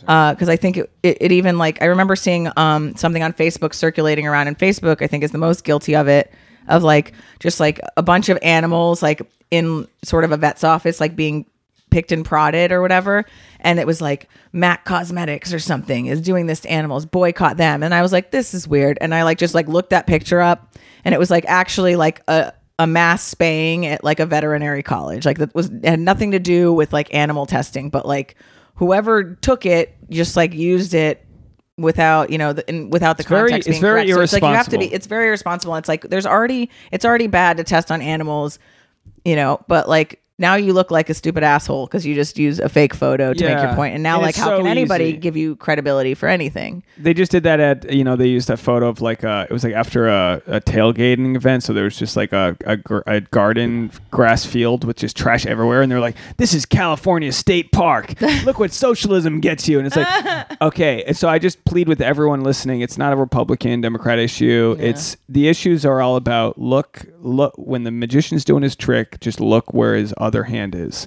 see where the money's coming from. Yeah, see who wins by you believing this, and like what do they get out of it, sort of situation. It is a tough decision, and I've been lucky enough to never have to like try to make a decision on abortion. Mm-hmm. I think in my past it wouldn't have been that hard of a decision that I would have gone with an abortion, just because that's just I've thought about it before. I've been in relationships where I'm like, what this person trying to, because like, you know, I don't know. I'll try to sneak a baby in on just you, like hoodwink a kid in, poking some holes in the condoms. Yeah. Like that's like the urban legend that all guys are afraid of. Like, why is she going in the bathroom after we had sex? Is she getting that condom? I had a roommate who would fill up his condoms with water. His girlfriend made him do that just to make sure it didn't leak. Stop Cause it. Because she was that worried about getting There pregnant. was not enough trust in that relationship to be having sex to begin with. Like, also, didn't you just wash out a lot of the spermicide when you did that? Like, bad move. And there's also like plenty of people can be pro-choice and then not have an abortion. You know what I mean? It's just about pro-choice is not anti-life. Pro-choice is just literally pro-choice. That's why I don't like it when people say pro-life. I'm like, no, you're anti-choice. Well, I've got an aunt, very well educated, smart lady, and she goes like, I'm pro-life, but like I want other people to have their choice. And I go, well, you're that's choice. Yeah. But I understand the sentiment is like people want to establish where they stand on it, being like, I wouldn't do that, but it's like, okay, that's choice. That's like what Tasha was saying. Like, if you believe so much in it, then why aren't you putting your time and effort and money into making it easier for people to prevent it than just like punishing the people that ended up in that situation? Nobody wants to be in that situation because they've taken their simple stance on it. And again, like but it's not even, they're not about activism or changing it's anything. Real they're easy just about to talk shit keyboard from warrior. from your soapbox. Yeah. Give me a break. But it's just, it's a safe place. Like I you know, I'm constantly looking at these scenarios where I just feel bad for people in general. I just feel their emotion. My level of empathy is way too strong for a lot of Republicans who feel like they're being dismissed because they've got like, you know, pretty sensible moral values, but they don't see it. They're just not seeing it the same way as a liberal person might see it. Well, I mean, everybody thinks they're the good guy, and that's the issue. Yeah. It's like there is no good guy or bad guy. It's just like, can we really realistically look at the line? And I think it's so simple. Like, does this affect you? Is it you personally, your body? No, then shut up. Yeah. Like, that's it. Like, it's that simple. But it's like, it's so hard to take a really conservative Republican person seriously when they're like, no, I care so much about that baby, I'm pro-life, but then they're like pro-death penalty and like, you know, super pro-gun, to where they're like, no, don't take away my guns, even though so many people die from that. So it's like, how can you say that when you do that? Like, it's contradictory. And the problem that we have is that with society today, influential people, smart people, everyone wants to know where you stand on an issue. And I've heard someone else say this, but you need to lock these people up in a private room and figure their shit out. And there's a lot of scenarios where Planned Parenthood can probably grow from a lot of points that a lot of the conservative agendas have. Like a lot of conservative agendas, they say, well, like at Planned Parenthood, they just want to sign you up for an abortion and not give you therapy. And I don't know if that's true or not, but what you should be doing is saying, okay, well, let's make Planned Parenthood as badass as possible. Let's make it so badass that even conservative people are okay with what's going on in there by giving people who walk in as many. But they do give people education. So that's the thing, is like, you can't make them happy when they don't even have the facts straight. And what I'm saying is make that stronger. You say they do, I say make it stronger. But Dave, what if they're saying like, I don't believe that they should even have birth control because that's against God's will, and I don't even believe to teach children about sex education because they shouldn't even be doing that. They should be having abstinence. When it's like, that is so unrealistic. It's crazy that's I think farther than what most people's. For sure, like I think you win the populace if you just kind of show people. Like I think you win probably 80% of conservatives if you just show them what goes on in a Planned Parenthood. Really, when they break down, all right, public funding goes to this. I do. I think that they don't know, because everyone I've talked to, my sister, my stepdad, they go, I would never step foot in a place like that. They kill babies, and you go, well, look, they're not just harvesting fetuses on the black market. You know what I mean? Like there's. But have you had good luck, like? Saying that to somebody that believes that you just walk into Planned Parenthood and it's just like a bunch of babies being killed, and then you tell them that's not what happens, they're like, oh man, I totally sort of. Yeah, no. Well, sort of. No. My stepdad was willing to say, like, he was willing to say, look, if it's true what you're saying about the Hyde Amendment, and he was saying, if it's true what you're funds. saying that taxpayer funds don't fund abortions, then I would change my opinion. But do you think that he got on Google and did research and has changed his opinion? No. You need to make a meme that's real easy for them to see, like what it is, without having to read more than like 6 words, you know, like that sort of thing. I'm just saying, I think you're both agree, and I think you're both dismissive of the fact that people can grow. I know it's not easy, but people don't grow by you know, the war that's happening on social media hasn't changed anyone's opinion. We're just solidified it. So anyway, I don't want to drag it on too hard. I just think that the conversations we had with my stepdad. Conversations are important. I do think maybe it's possible to open somebody's eyes. I just don't think that it's like confirmation bias, right? When someone's fixed in their opinion, they're only going to look for things that support their opinion. So, it doesn't matter how many facts you give somebody. I don't imagine you change somebody's mind or perspective if they're not going to be outside of their bubble. Well, look. There's two scenarios that changed real quick: weed and gays. Right, so like gay marriage changed really fast. I mean, wouldn't you guys say in the general history of our country that shit changed real fast? And I, for one, went to a gay bar and saw a guy who brought his dad there, and the dad he walked out of that a different man, and there wasn't this shame of having a gay son, and that was only a one guy, but like it all spiraled. And the same thing happened with weed in this country. Like immediately, the thoughts on weed have changed considerably, and so why do you think women can't get a fucking break? I'm not saying that I think what's happened recently is that there was a giant push that happened kind of below the iceberg, below the sea level, a giant push for this pro-life thing. And I don't think pro-choice people were ready for it. So there's a lot of false information out there. Well, yeah, because supposedly we settled this in the 70s. Yeah, there was a complacency there, but it's like... just knowing that the sort of Supreme Court dynamic is changing a little bit, I think that's had something to do with the push, and just like making these extreme things, gonna create lawsuits, gonna send it to the Supreme Court, going to like put them in the position to try and overturn it. Like, and that's what they need to do, is like have enough that might get through. But we know for the most part, the politicians, they've all had a lot of them have had abortions. They've had, side things, they've knocked people up. So like, we know that they're not the moral fiber. So it really comes down to, can you educate their constituents, and will that happen in the next election?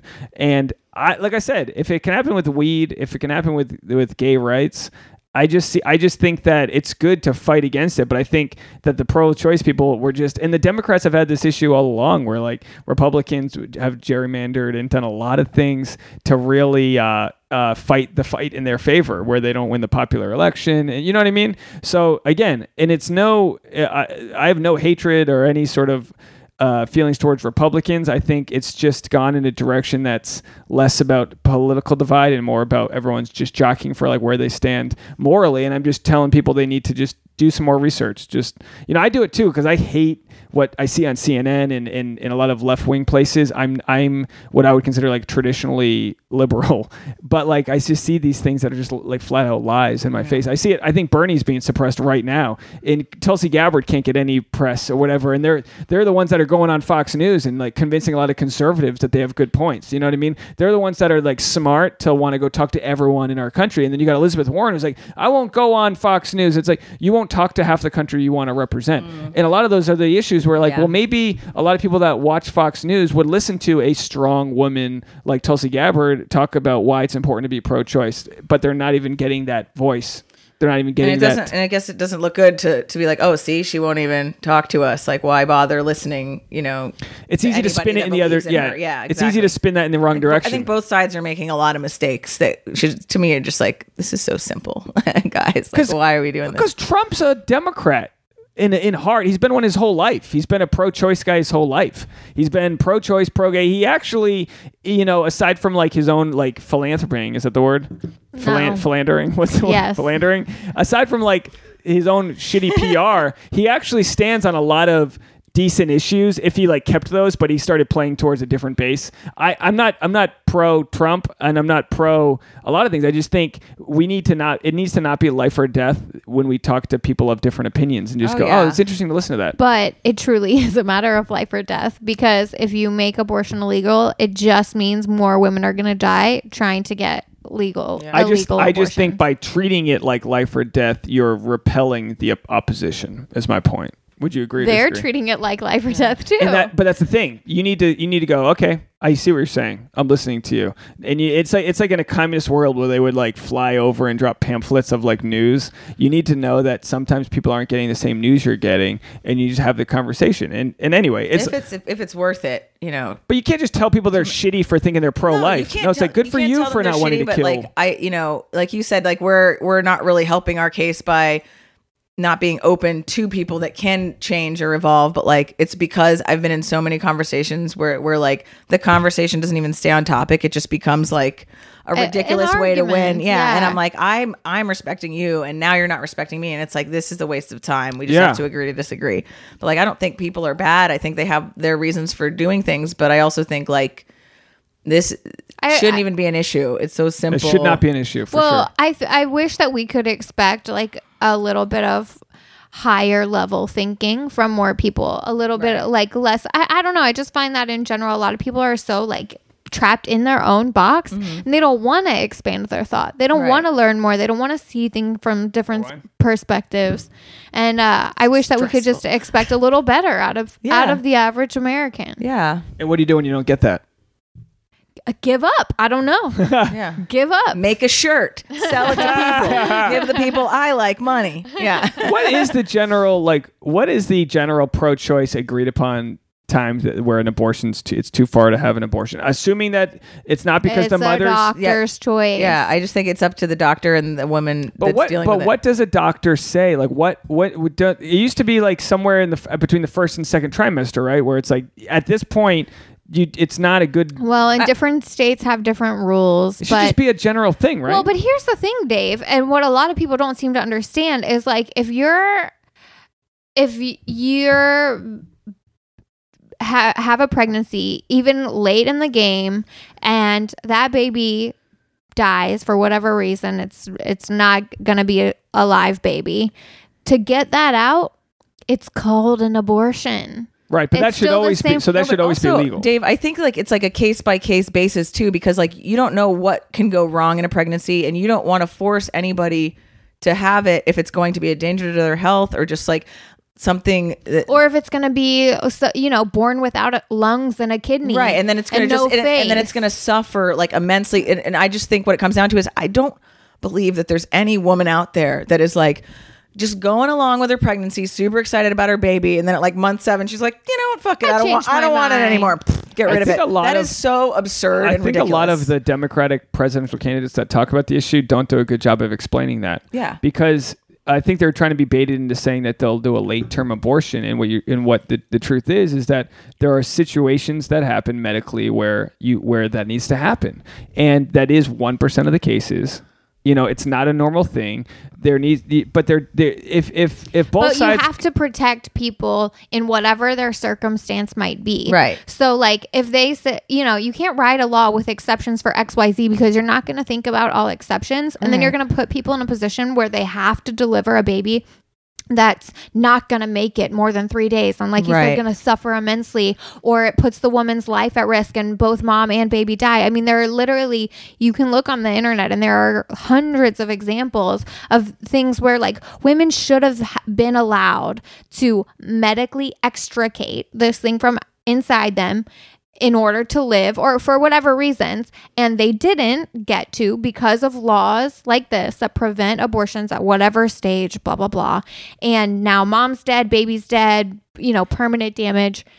It's awful. And to that point too, like you were even outside of just the woman is pregnant and now we're talking about abortion, like there's laws around before a woman is even pregnant that just sort of shows you that it's more about a control, and it's sort of that mindset of like the woman is just meant as like a host to reproduce, right? And anything else outside of that, like it's everyone else's opinion but hers. Like I was reading this story the other day about this woman who needed to get a hysterectomy so that because she had this condition that was sort of like, even every time she got pregnant, she would definitely have a miscarriage and it could put her body in danger and kill her if she got pregnant again.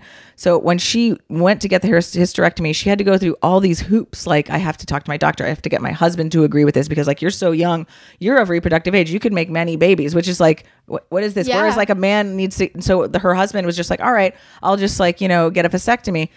Easy peasy. Call my doctor. I get a I vasectomy. couldn't So even like, get why an is it? IUD because I didn't have children yet, and they were afraid that an IUD could potentially like puncture your uterus and make you sterile. And this is in lots of states, and lots of doctors have their own. I don't know if it's states criteria or doctors criteria, but I read a story about a woman who was trying to get her tubes tied, and she needed to be at least 25, have her husband's permission, and have a son and a daughter. Yeah, which is like the control starts before you even have it. It's like we're policed before that. So like, don't even try to pretend that all you care about is a heartbeat, because that's Look, hey, I'm definitely on your side.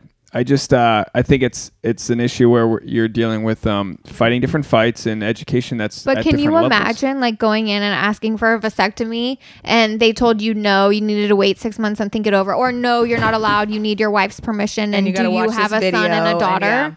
and It's just like no one would ever ask that of you, and I feel like it's hard for you to even imagine a world in which that's the case. Yeah. But this is our reality every day. Yeah. It's complicated because we shouldn't be there in society. We shouldn't be having these discussions over a glass of wine. We got heated in here, guys. No, We got look, but heated. my worry is always, my worry with a lot of liberal thought is that it gets too much on the we versus them. We shouldn't do this. And it becomes so one-sided that it's not, we're talking about half the country here that has a different opinion. And I think that we're way more closer. I think that the percentage of Democrats, or I don't even like to use political parties, but the percentage of left-leaning and right-leaning people, probably 80 or 90% all sort of are within somewhere in the center with the issues. And when you draw a line in the sand like this, you're forced to have people like make a choice on which side you're on. But we are really closer But to what this. line has been drawn in the sand? I would say if you're saying that people are moving to extremes, it's happening on both sides, not just on one side. No, I'm saying this.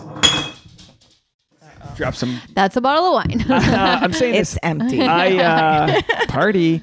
I think that if you believe that you're killing humans by having an abortion, I think that's you can put yourself in their shoes and think that, well, if that's what you believe in, that you're committing murder, then that's a pretty strong stance that they're taking. But not allowing that is also committing murder against women who are alive. Yeah. That's why it's a complicated thing, because you got to look at it from both sides and go, okay, well, in the end, like any communicating, right? You have to look at people's intentions to go, look, I can see there being some pretty like shitty legislator people that want, to keep their control away from the ladies. But I think for the most part, people want what they think is good morally.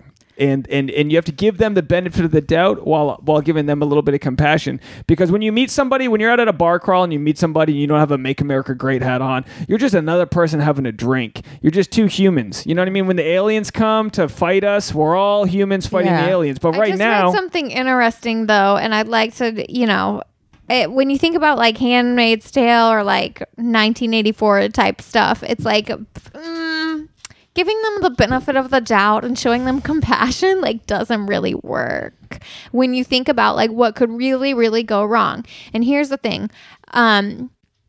Alabama, right? They are going to make it a criminal offense to have an abortion. It's against the law to have an abortion. If you have an abortion, then you go to jail. Guess what? Felons can't vote. So now you're taking away, and this is only, it's only targeted to 50% of the population, which happen to be women. So now all of a sudden you have all of these people in this like prison industrial complex, and women have no say on the future of this country. You know what I mean? It's just like, it's got all of these like ramifications that are like super way out there and crazy. All I'm saying is this: after Trump got elected, there was a blue wave of people getting into the race. How many black females became judges, right? Look, there was all these different little scenarios where even in Atlanta, all these different places where like races were fucking like intense. There's all these purple states that used to be red states. I think that, again, that this pro-life agenda was like this conspiracy kind of all happened and just was like overtook, all these different states. But I think that in the end, you're going to see people are going to vote and and it's going to right its course. I can understand you being afraid. I just don't think telling a bunch of conservatives that they're pieces of shit and they don't know what they're talking about. But nobody's doing that. I'm like sorry if they feel that way when I start spewing facts. No, but a lot. No. But a lot of people are online. A lot of people that's what I'm saying. Like on either side, people are making huge mistakes that are like dividing people further. Like I don't think everybody's a piece of shit until they are a piece of shit and are like yelling at me, calling me a baby killer. Yeah. But like honestly, like I think everybody has the good intention. Like they think that they're doing the right thing. They think they're the good guy and I'm the bad guy. But nobody knows the art of like respectful debate anymore. And also Facebook's not the place. No, Facebook is definitely not. And it's like screaming into a void and it's just, and there's never facts. We got fake memes out there. And I'm just like, everybody's looks like an idiot. Stop. I hate it. Well then. Yeah. I mean, look, I just, I'll beat that drum till the day I die, till a mob takes me over, that I think that like respectful discourse is going to be the thing. And I think that, you just, like I said before, just look where they don't want you to look. And that's where the answers are. But we do have to sort of get out of here. So again, people can find now what's the shirt tagline again? It's called Unapologetically Pro Choice. I don't want to really end on the pro choice talk though. Let's talk about something else then. Yeah, so I want to know. So heated. I didn't make it. I didn't make it anything. It's a war zone out there. I think that the lid convo was way more heated than the pro choice convo for sure. So where's your relationship? Are you worried? Are you worried to get into another marriage? Is that something that's like, no, I'm not actually, because like I said, I met somebody that was like, shit, dude, you're fucking awesome, and this is easy. So yeah, I'd totally marry you for sure. But before I met him, I was like, never again. Fuck this. This is an institution. But I do not necessarily want to be like doing the same traditional stuff that I did in my last wedding. See, that's what's so annoying about it. It's like, oh, my last wedding, but like I felt like, although my first wedding was amazing. Like I don't regret it still. I had a blast. I was in a Caribbean country for a week with my friends, like jumping in turquoise water. It was so much fun. It sounds like a blast. It was so much fun. Like, but I will say that like there were a lot of like little stupid parts that I was like, this wasn't really necessary, that I just kind of did for the sake of everyone else, like for the moms or the grandmas. Like what? Like what would you not do again? Well, just like, the whole like rigidity of like tradition and the ceremony and like centerpieces and having to spend a ton of money. And like I love the celebration idea and the party, but like I don't think you have to have, it's like, if you guys get married, you'll find out that like an event that you think is about you is not about you. And you end up like hating the planning of it because people start like being so entitled, like out of nowhere. Like you have like a bridal party, which in its own self is like a little bit of bullshit, because then you have to rank your friends and family and like in order, and like whoever's standing further away from you at the altar is like, well, why the fuck am I third? What's going on? And it's like, oh my God, what are you going to stack on top of each other? Like, no, it's your billing, your cast what am I supposed to do? Like, so it ends up being like whoever's going to be the most mad gets the most stuff, and like whatever makes it easier on you, the bride or the groom. And like, I will just say, like, if you guys better plan it together, because like the woman having to do it all by herself, wow, that's annoying, Well, look, I mean, yeah, so we should not do bridesmaids. Is that what you're saying? Should we not do that? When it comes down to us, I think we're gonna just have to look at how much is this gonna cost. I think we should totally. I love the idea of stripping away everything and then saying, what do we want? All right, cake. That's what you should do. Cake or some sweet, some form of dessert. Okay, we got the dancing DJs. Sure. Bridesmaids, no. Well, just like if you want that, like it depends what you want to do. Like a lot of parts of that stuff is fun, but like what ends up not being fun is all the opinions and all that. Well, you're supposed to do it like this. Well, what about that? Like, you have to do this, and just like go into it. I would say with like, there's no rules. It does not have to be like this. Does this sound appealing to you? Then do it. If not, don't do it. But just know that there's gonna be some people that are gonna be like, but you have to, and you're just it's gonna be real stressful for no reason.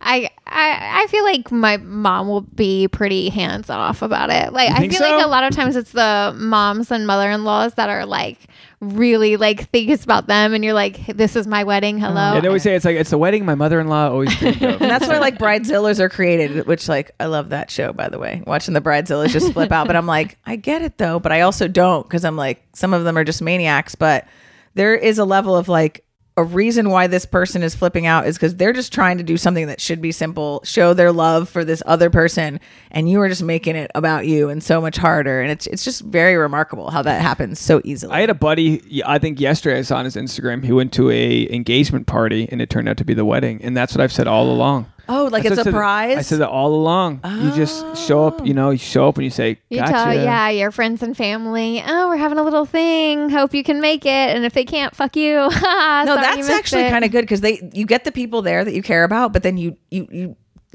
take away that part where they're like, oh, cool, I'm gonna like insert my opinion here because they just think this is the engagement part. This is just the beginning.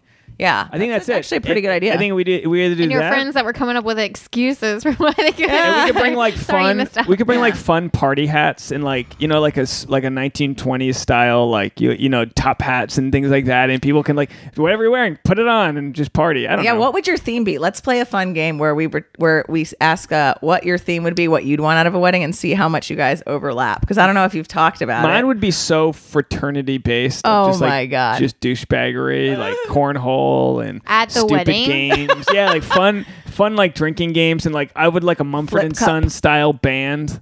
I really would love like everyone just rolled their jeans up and had a good old He's hoedown. fucking with us right now. No, seriously. I'm cool with like a Mumford style band, actually. Oh. I'm cool with like a.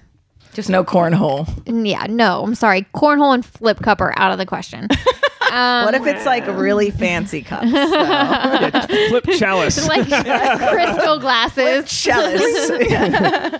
But yeah, like the idea of making it not about everybody, but about the event. And I think most people have the most fun when they're kind of like not living up to some expectation of what something's supposed to be. And you're just not, and we're never going to compete with the weddings we've been to. We've been to weddings where it's like, Jesus Christ, what the fuck? What course are we on? You know what I mean? It's like, and then you're just, and then I'm still going to vomit in the toilet at the end of the night because I drank too much Curacao mixed with whatever. Curacao. What is our?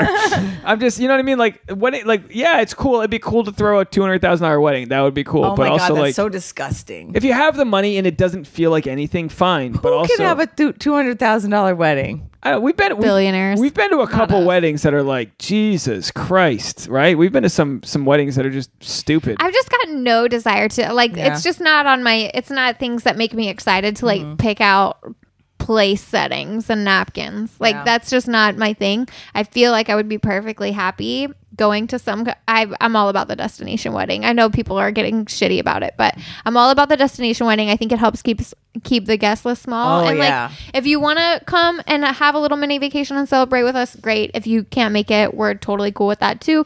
Keep the guest list small. Write one check. They can pick the flowers. They can pick the menu. They can pick the band or whatever. Like get our friends and family in one spot. Have a giant party. Take some pictures. It doesn't make it more expensive to do destination either. Because like you said, it keeps the guest list low. And like half the time, like in other countries, they don't put as much weight on spending exorbitant amounts of money on weddings. Like... Did you guys have a like financial discussions when it came down to like, because I feel like one of the biggest indicators of people's relationships not working out is financial issues, and yet so many relationships That's the start. reason most people get divorced too. yeah. Yeah, No. and so many relationships start on just a fucking wedding that puts you in the hole. Yeah. Like, Well, no, luckily for me, like my mom fronted this bill with the exception of, no, I think she paid for all of it. Yeah. So, Damn. so it was like very lucky that wasn't an issue for us. Like the financial stuff just came up later when it was like, oh, I work real hard. You don't work at all. This is causing me a lot of debt. That's But And it's almost like if you had known in the first place, like you could have gotten a better understanding of really what you were in store for. I think I'm really proud of Dave and I lately because we've been talking a lot about money and just like making sure that our goals are aligned. Right. And I think that's super important. Oh, look, it's raining and it's sunny outside. There's got to be a we're rainbow. gonna see the rainbow. who knew?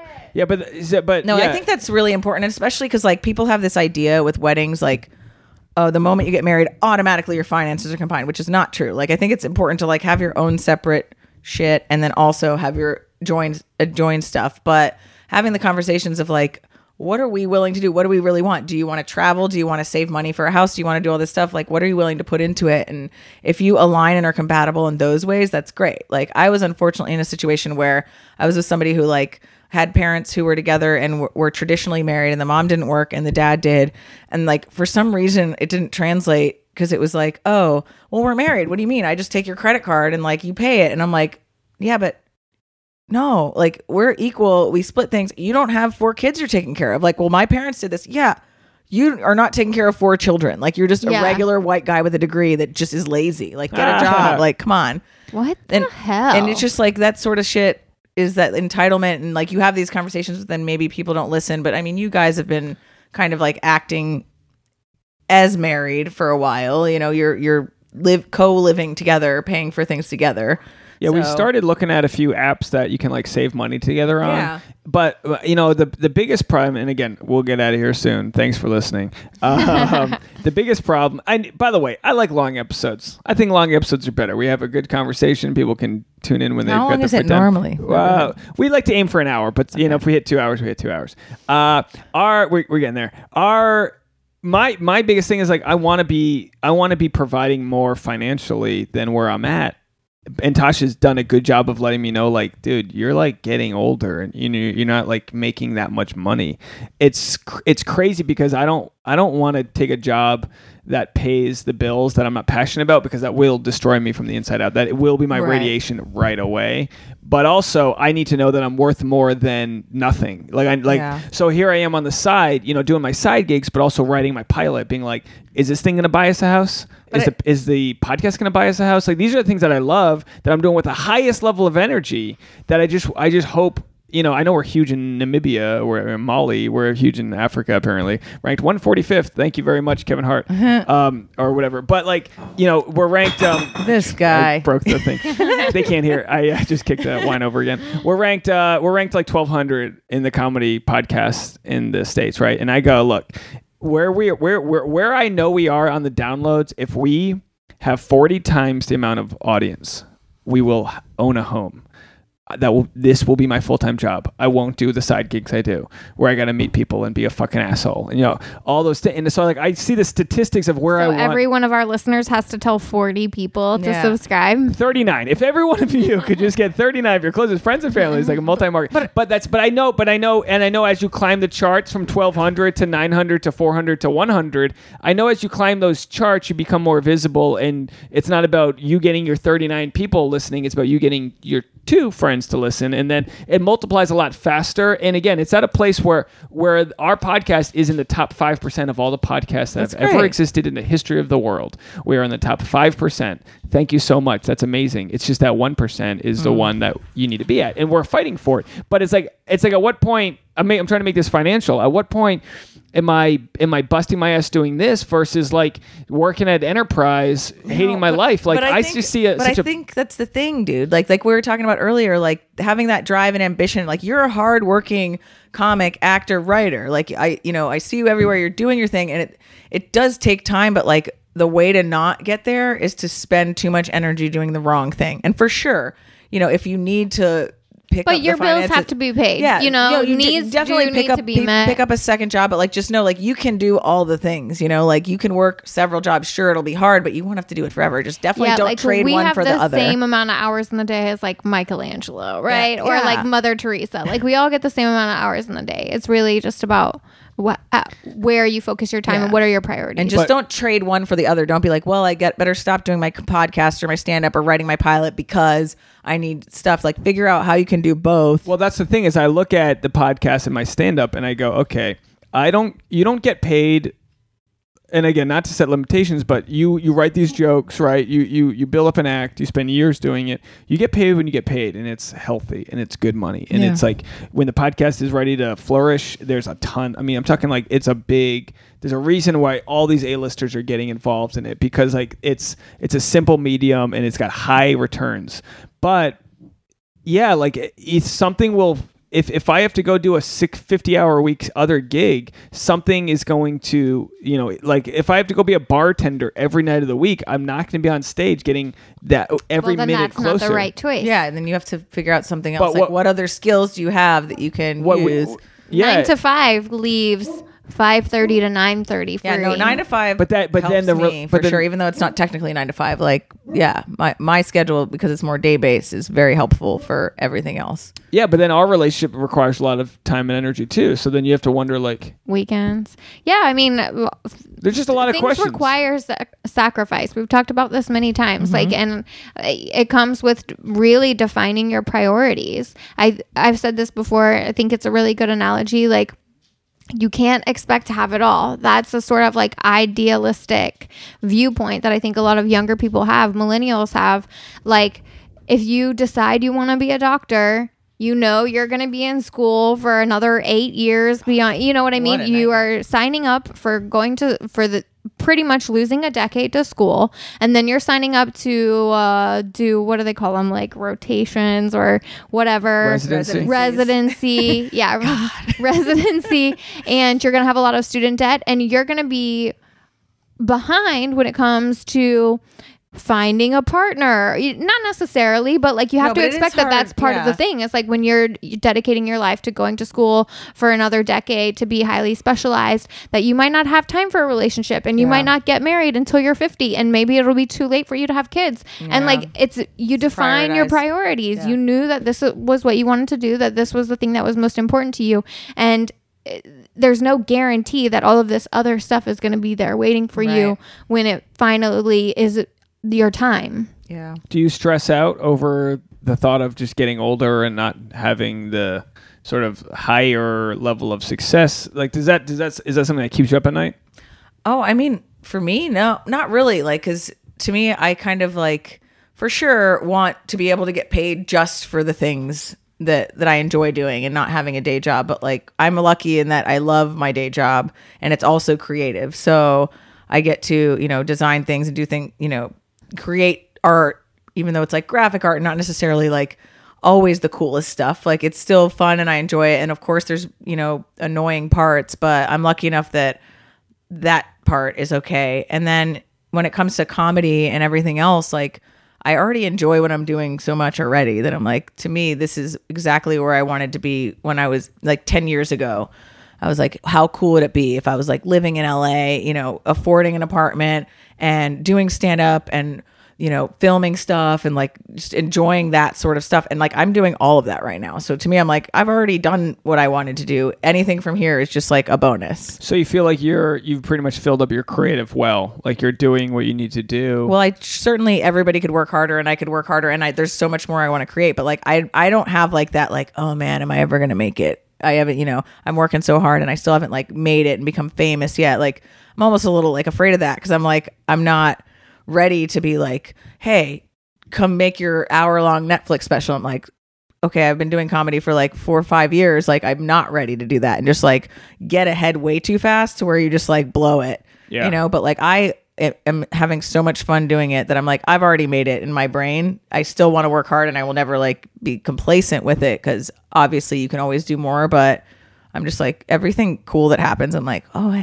man, what a bonus. I love it. Yeah, that's a really great like creative place to be, just to like feel like you're doing, because I'm assuming we've all been there where you're not doing that and you're like, I feel like if I just had more money or had this extra time or had the balls, I could try this or that. I remember before I ever did stand-ups, I was like kind of having that flirting with the idea of it and being like, oh man, like wouldn't that be cool if I could do that? Yeah. And then when you actually get to doing it, you realize you release a lot of that tension. But then there's another bar to hit for sure. Yeah, there's always going to be another bar to hit. But yeah, I mean, I have nights where I do stand up and I go, geez, I've done it for like 7 years now. I'm feeling like I'm pretty good at it. Like, I'm starting to have a lot of fun up there. Yeah. And it's like, oh, fun? Yeah, that's why I started this. I'm supposed to have fun. You have to remember you're just gonna suck for a bit. Yeah. And then you're gonna have fun, and then you're gonna try to make that fun longer, and then with new jokes and funnier. Yeah. And yeah, you just try to get to a place where you go, oh, I'm like entering my area of excellence, where I want to be. And of course, like with comedy, they say, 7 years, that's nothing. You know what I mean? So while I feel that, I also know to a 15-year vet, that's nothing. But to like a first-year guy, they want to talk to me after the set. And they want to be like, wow. And they want to ask me all these questions. And I'm like, I used to be you talking to me. And so it's about just like appreciating the path and knowing that like you're feeding the creative side of you. Right. And I know with Tasha, we talk about like, and it's crazy to me that like sometimes, Tasha, I know I'm not trying to speak for you, but you wonder like what your sort of like mission in life is while you're here being an excellent voice on a podcast thinking you're not doing enough. You know what I mean? But we're never doing enough, right? Yeah, I think that's kind of the thing. You never feel satisfied. You never feel like you've made it. You always are just like on the journey and hoping for bigger and better. But Jess, she goes, oh, I just don't know what I want to do and this and that. And I go, you've been hosting this podcast for years with me. You know, you got somebody listening in every state in the country, Namibia, Mali. We got a dude in Australia who listens during his chemo. Like, really? That's awesome. And you're wondering, like, I think you're doing what you need to do. And I've been telling her I think she should start her own podcast and just do her own thing. But I think that's important to have that support and to remind each other, because, like, don't get me wrong, like, I love what I'm doing and I'm happy, and I still, like, of course have higher goals, but I'm not by any means like frustrated. But I certainly have those days where I'm like, what am I, why am I doing this? I should quit everything. Like, everybody has those down days that they feel like they're a little lost, Yeah. But that's what you're kind of figuring out. Like you said, you've been doing this podcast for a few years. You're really good at it. Oh, that's like a thing maybe before you didn't know you were good at, that you can now like put more energy into. Totally. They're all like little stepping stones. Yeah. And you know what blows my mind? I mean, there are some people that they take the right ass shot and they've got millions of followers, right? Or even some of these quote unquote travel bloggers. What are you fucking doing? You just took a slow motion video at a fountain. You know what I mean? Like, that's not. But like, so but that's something that you guys are good at. Sorry, I don't mean to interrupt you, but like, I saw the sloth video. I saw this sloth video the other day, like, and it's just like things that you guys put together, and like, you're such a cute couple and you have fun and you do these interesting things. Like, you could be a travel blogger if that's what you wanted to do, and like taking that energy. Sloth videos every day. But it's just like, what are we doing today? Like, sloth bingo. Like, you're doing something together that you already like to do. Like, how could you capitalize on what you guys are? Like, you've already been hired to like do model shoots together. Like, there's clearly like there's like a value there that you could be. Tasha cares a lot about, she was involved with the Basset Hound Rescue League or whatever. Oh. Like, she cares a lot about different, like Whitney Cummings is kind of like similar with, like, they care a lot about like a lot of animal rights and she's got a general curiosity towards that. And it's like, well, then you're, because Tasha studied fashion and at DAPS, the design and Good, good try. Design, art, architecture planning. Design, art, architecture planning. It's at the University of Cincinnati, and it's a very prestigious school. And it's like, just Very because you got cool. plucked away to be a model doesn't mean you can't be like the host and the face of whatever it is you're passionate about. Right. Like, when I used to study marketing, it'd be like, well, the idea is not to just work in marketing. The idea is to market things I love. Mm-hmm. So only apply to companies that you love. And for anyone listening, it's like take whatever your skill set is and apply it to what it is that you love. So for Tasha, it's like, yeah, you're a beautiful woman who can be a spokesmodel for whatever, but maybe the highest version of Tasha is to be a spokesperson for what it is that you love. And I know you get mad at me for that. I can't do like a better job of like producing your videos or whatever, but like, I just like, I'm caught up in my own thing, and I want to help you when you decide it is what it is that you want to do. And I think that there will be riches for you when you figure out what that is. But I also know, I sent you this meme yesterday. Do you see that one where it's like when you grow up like a perfectionist, a valedictorian, straight A's, when you make any mistakes as an adult, you just don't want to do it because you don't want to fail. And I feel like Tasha, it's that paralysis by perfection or whatever the fuck it's called. That whole perfectionism thing where it's like actually like a hindrance rather than a help. Jess, we fail every day. You have to fail all the time. That's the only way you get better, or figure out, like, maybe you figure out, I don't want to fucking do this anymore, but you don't figure that out by failing. Not at all. Like, I read something I thought was super interesting, and they were saying like your first one, whatever it is, always sucks. Oh, yeah. Expect that, The but you first don't get pancake to always sucks. 1,000 without doing one. Right. So you write your first article or poem or go to an open mic or whatever. You do your first one and it sucks. Yeah, we all know it's going to suck. That's fine. Right. And also know that you can do really well and most people like it, but you're always going to get that thumbs down on YouTube. You're always going to get that one motherfucker in his mom's basement that's like, boo, I don't like this. You know, like, so not everybody is always going to like you, and you have to be okay with that too. And there's enough of the people watching or potential audience out there to be okay with just being super niche. Yeah, like, I mean, and again, I've failed my whole life. Like, I pitch, right? I play baseball. Like, pitching is very hard to do. You're going to fail more than you succeed, and the whole team's going to know. If you can't throw that fucking strike, they're all going I a know. lot I've of pressure. failed since I was 4 years old. I failed playing baseball is a sport of failure. Every other sport I've played, I've failed in my whole life, and I still like a dumbass dog just show up to the field ready to play. And stand up, you fail. Oh, Acting, you fail. And then I've you been finally fired. get like one time where you're like, and you remember that on the inside, and you Yeah. go, "Oh, I fucking got this." Yeah, and then you yeah. fail again, and then you grow and you learn and you learn. And for whatever reason, with social media, you see these people that are all succeeding at the age of 19, right? You see just these people that for some algorithm, and don't get me wrong, they're gonna fall really hard. That's gonna be their own problem. But for you, Tasha, it's like you've set yourself up with all these different ways that you're going to succeed, and like it's hard to know what direction to run in when you don't have the compass, right? But like learning how to edit something when you really want to edit that, like learning when you want to write and produce your own project, you got best actress for it. That's fucking awesome. which was like crazy. And that wasn't your goal. No, it was. I expected nothing out of it at all. I was just like so surprised that we even got into the festival, and then after that, I was like, what? I thought they made a mistake at first. I was like, is this really a thing? Yeah. And that's just the breadcrumb we talk about. That's the breadcrumb. Go follow it. But it's right? also, it took the doing it to even have the opportunity. Cause like I wouldn't have even necessarily submitted to the festival if Landon didn't force me to do it. I wouldn't have acted in that role if my friend Chris, the director, didn't tell me to do it.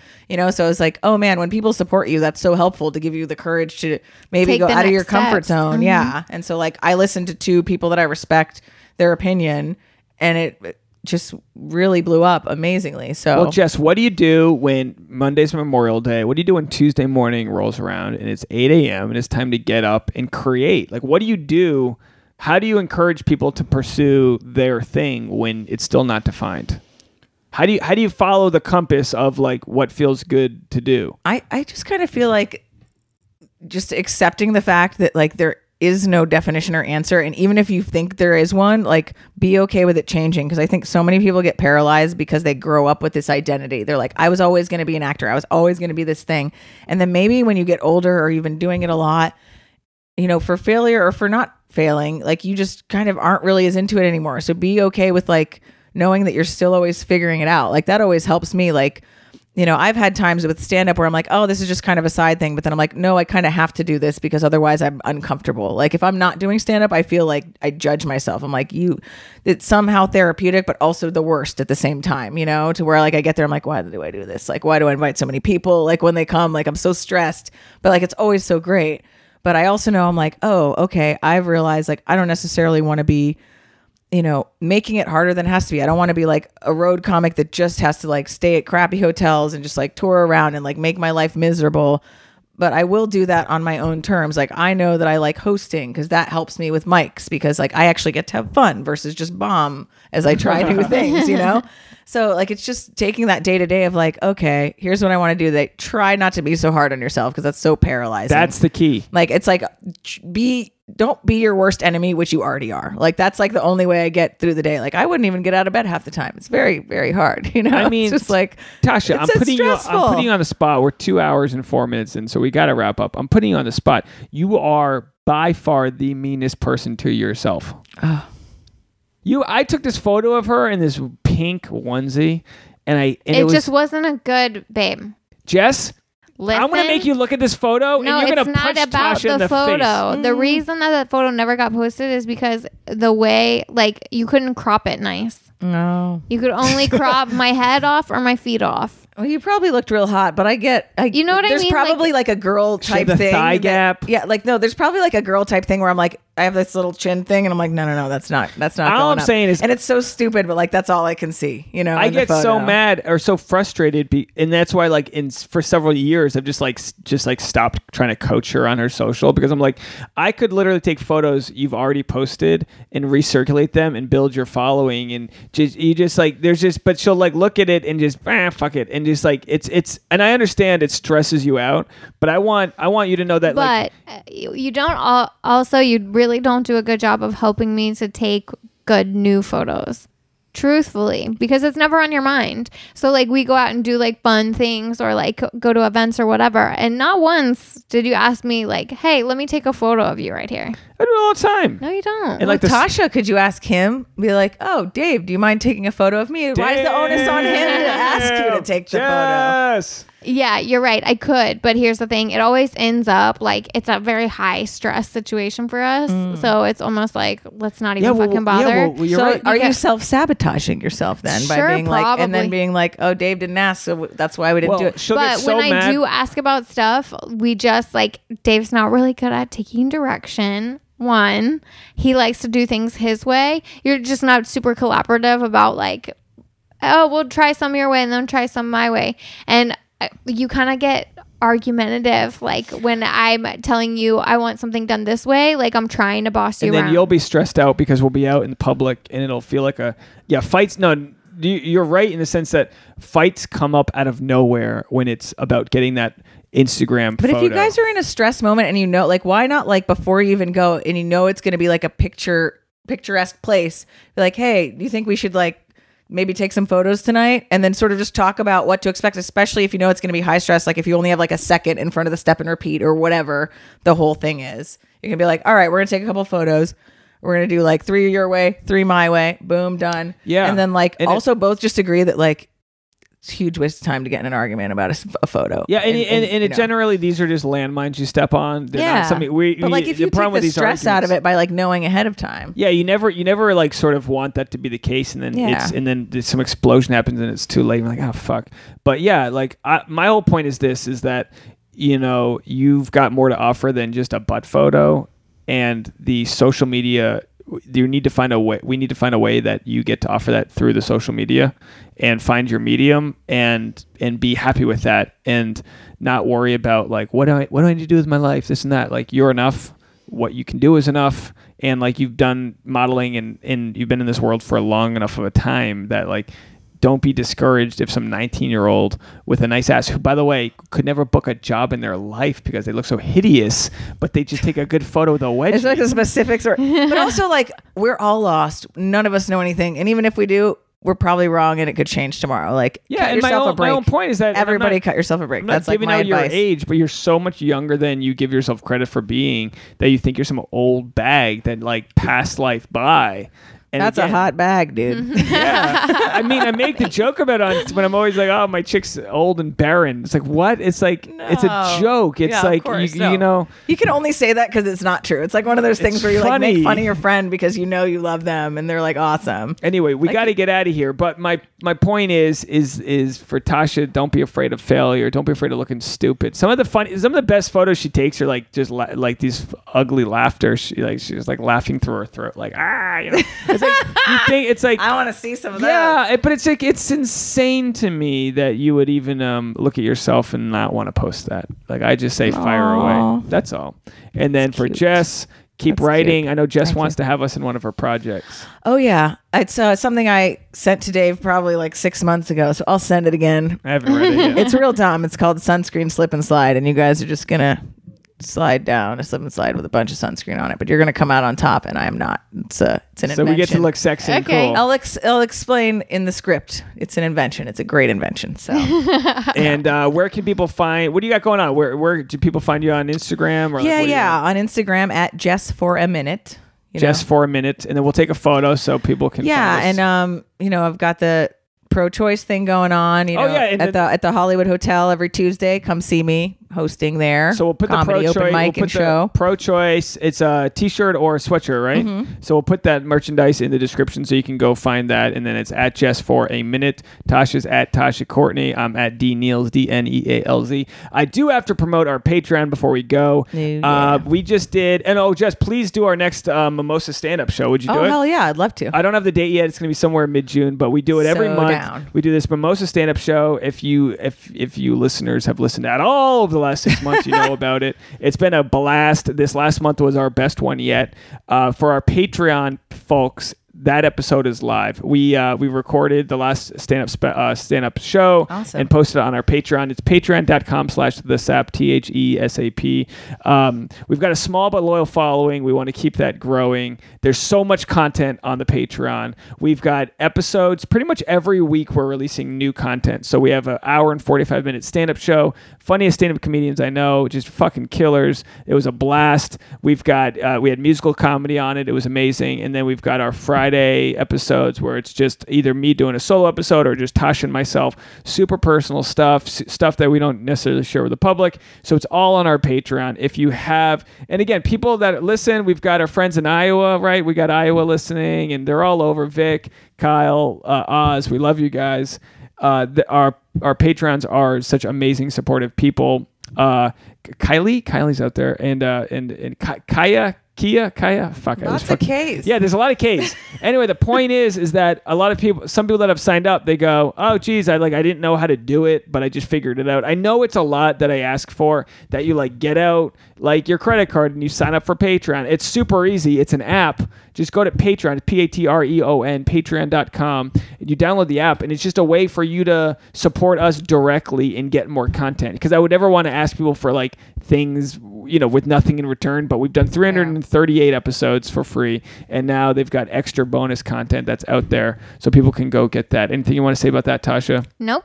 It's been a blast, right? Yeah, it's been really We've done cool. it for 3 months now. It's just fucking crazy to think that people because it's it's cheaper to just go sign up for Hulu and watch whatever fucking shit that they have. You know what I mean? But they know they're directly sponsoring us and getting more content out of it. So for all of our new people that sign up, we send them a handwritten postcard. That's and then nice. they get as soon as I release things, whether it's new photos or whatever. And again, so it's at least 4 to 6 hours of content a month. As soon that's just for them, and it's just, I don't know, it's cool. I'm glad we finally signed up to do it, but of course I'm still trying to build it because I know we're at about 1% of our listeners have signed up, and I think they say generally 3% is the good place to be. So if you can get 3 out of every 100 of your listeners to sign up, and I know I listen to a ton of podcasts. I know I haven't signed up for any of the people, and I don't support them, so I get it that it's easy to just listen to the free shit. But just so you know, it does go to a specific place, and we do appreciate it.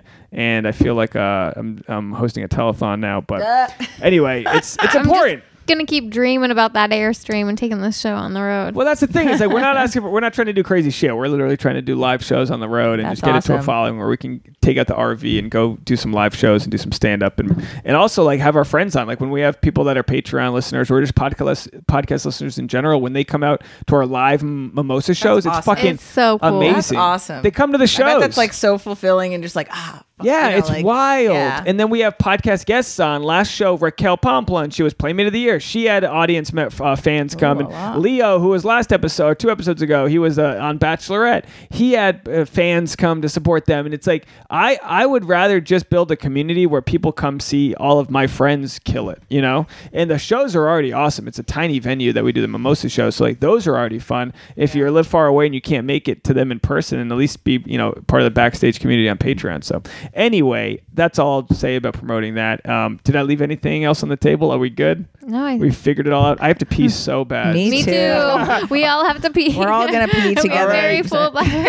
Jess Mulder, Tasha Cordy, Thank you I'm guys so Dave much for Neal. having me. Thank you guys so much. Bye, everybody. Bye. Yeah. I gotta pee. Go for it. S-A-P, baby.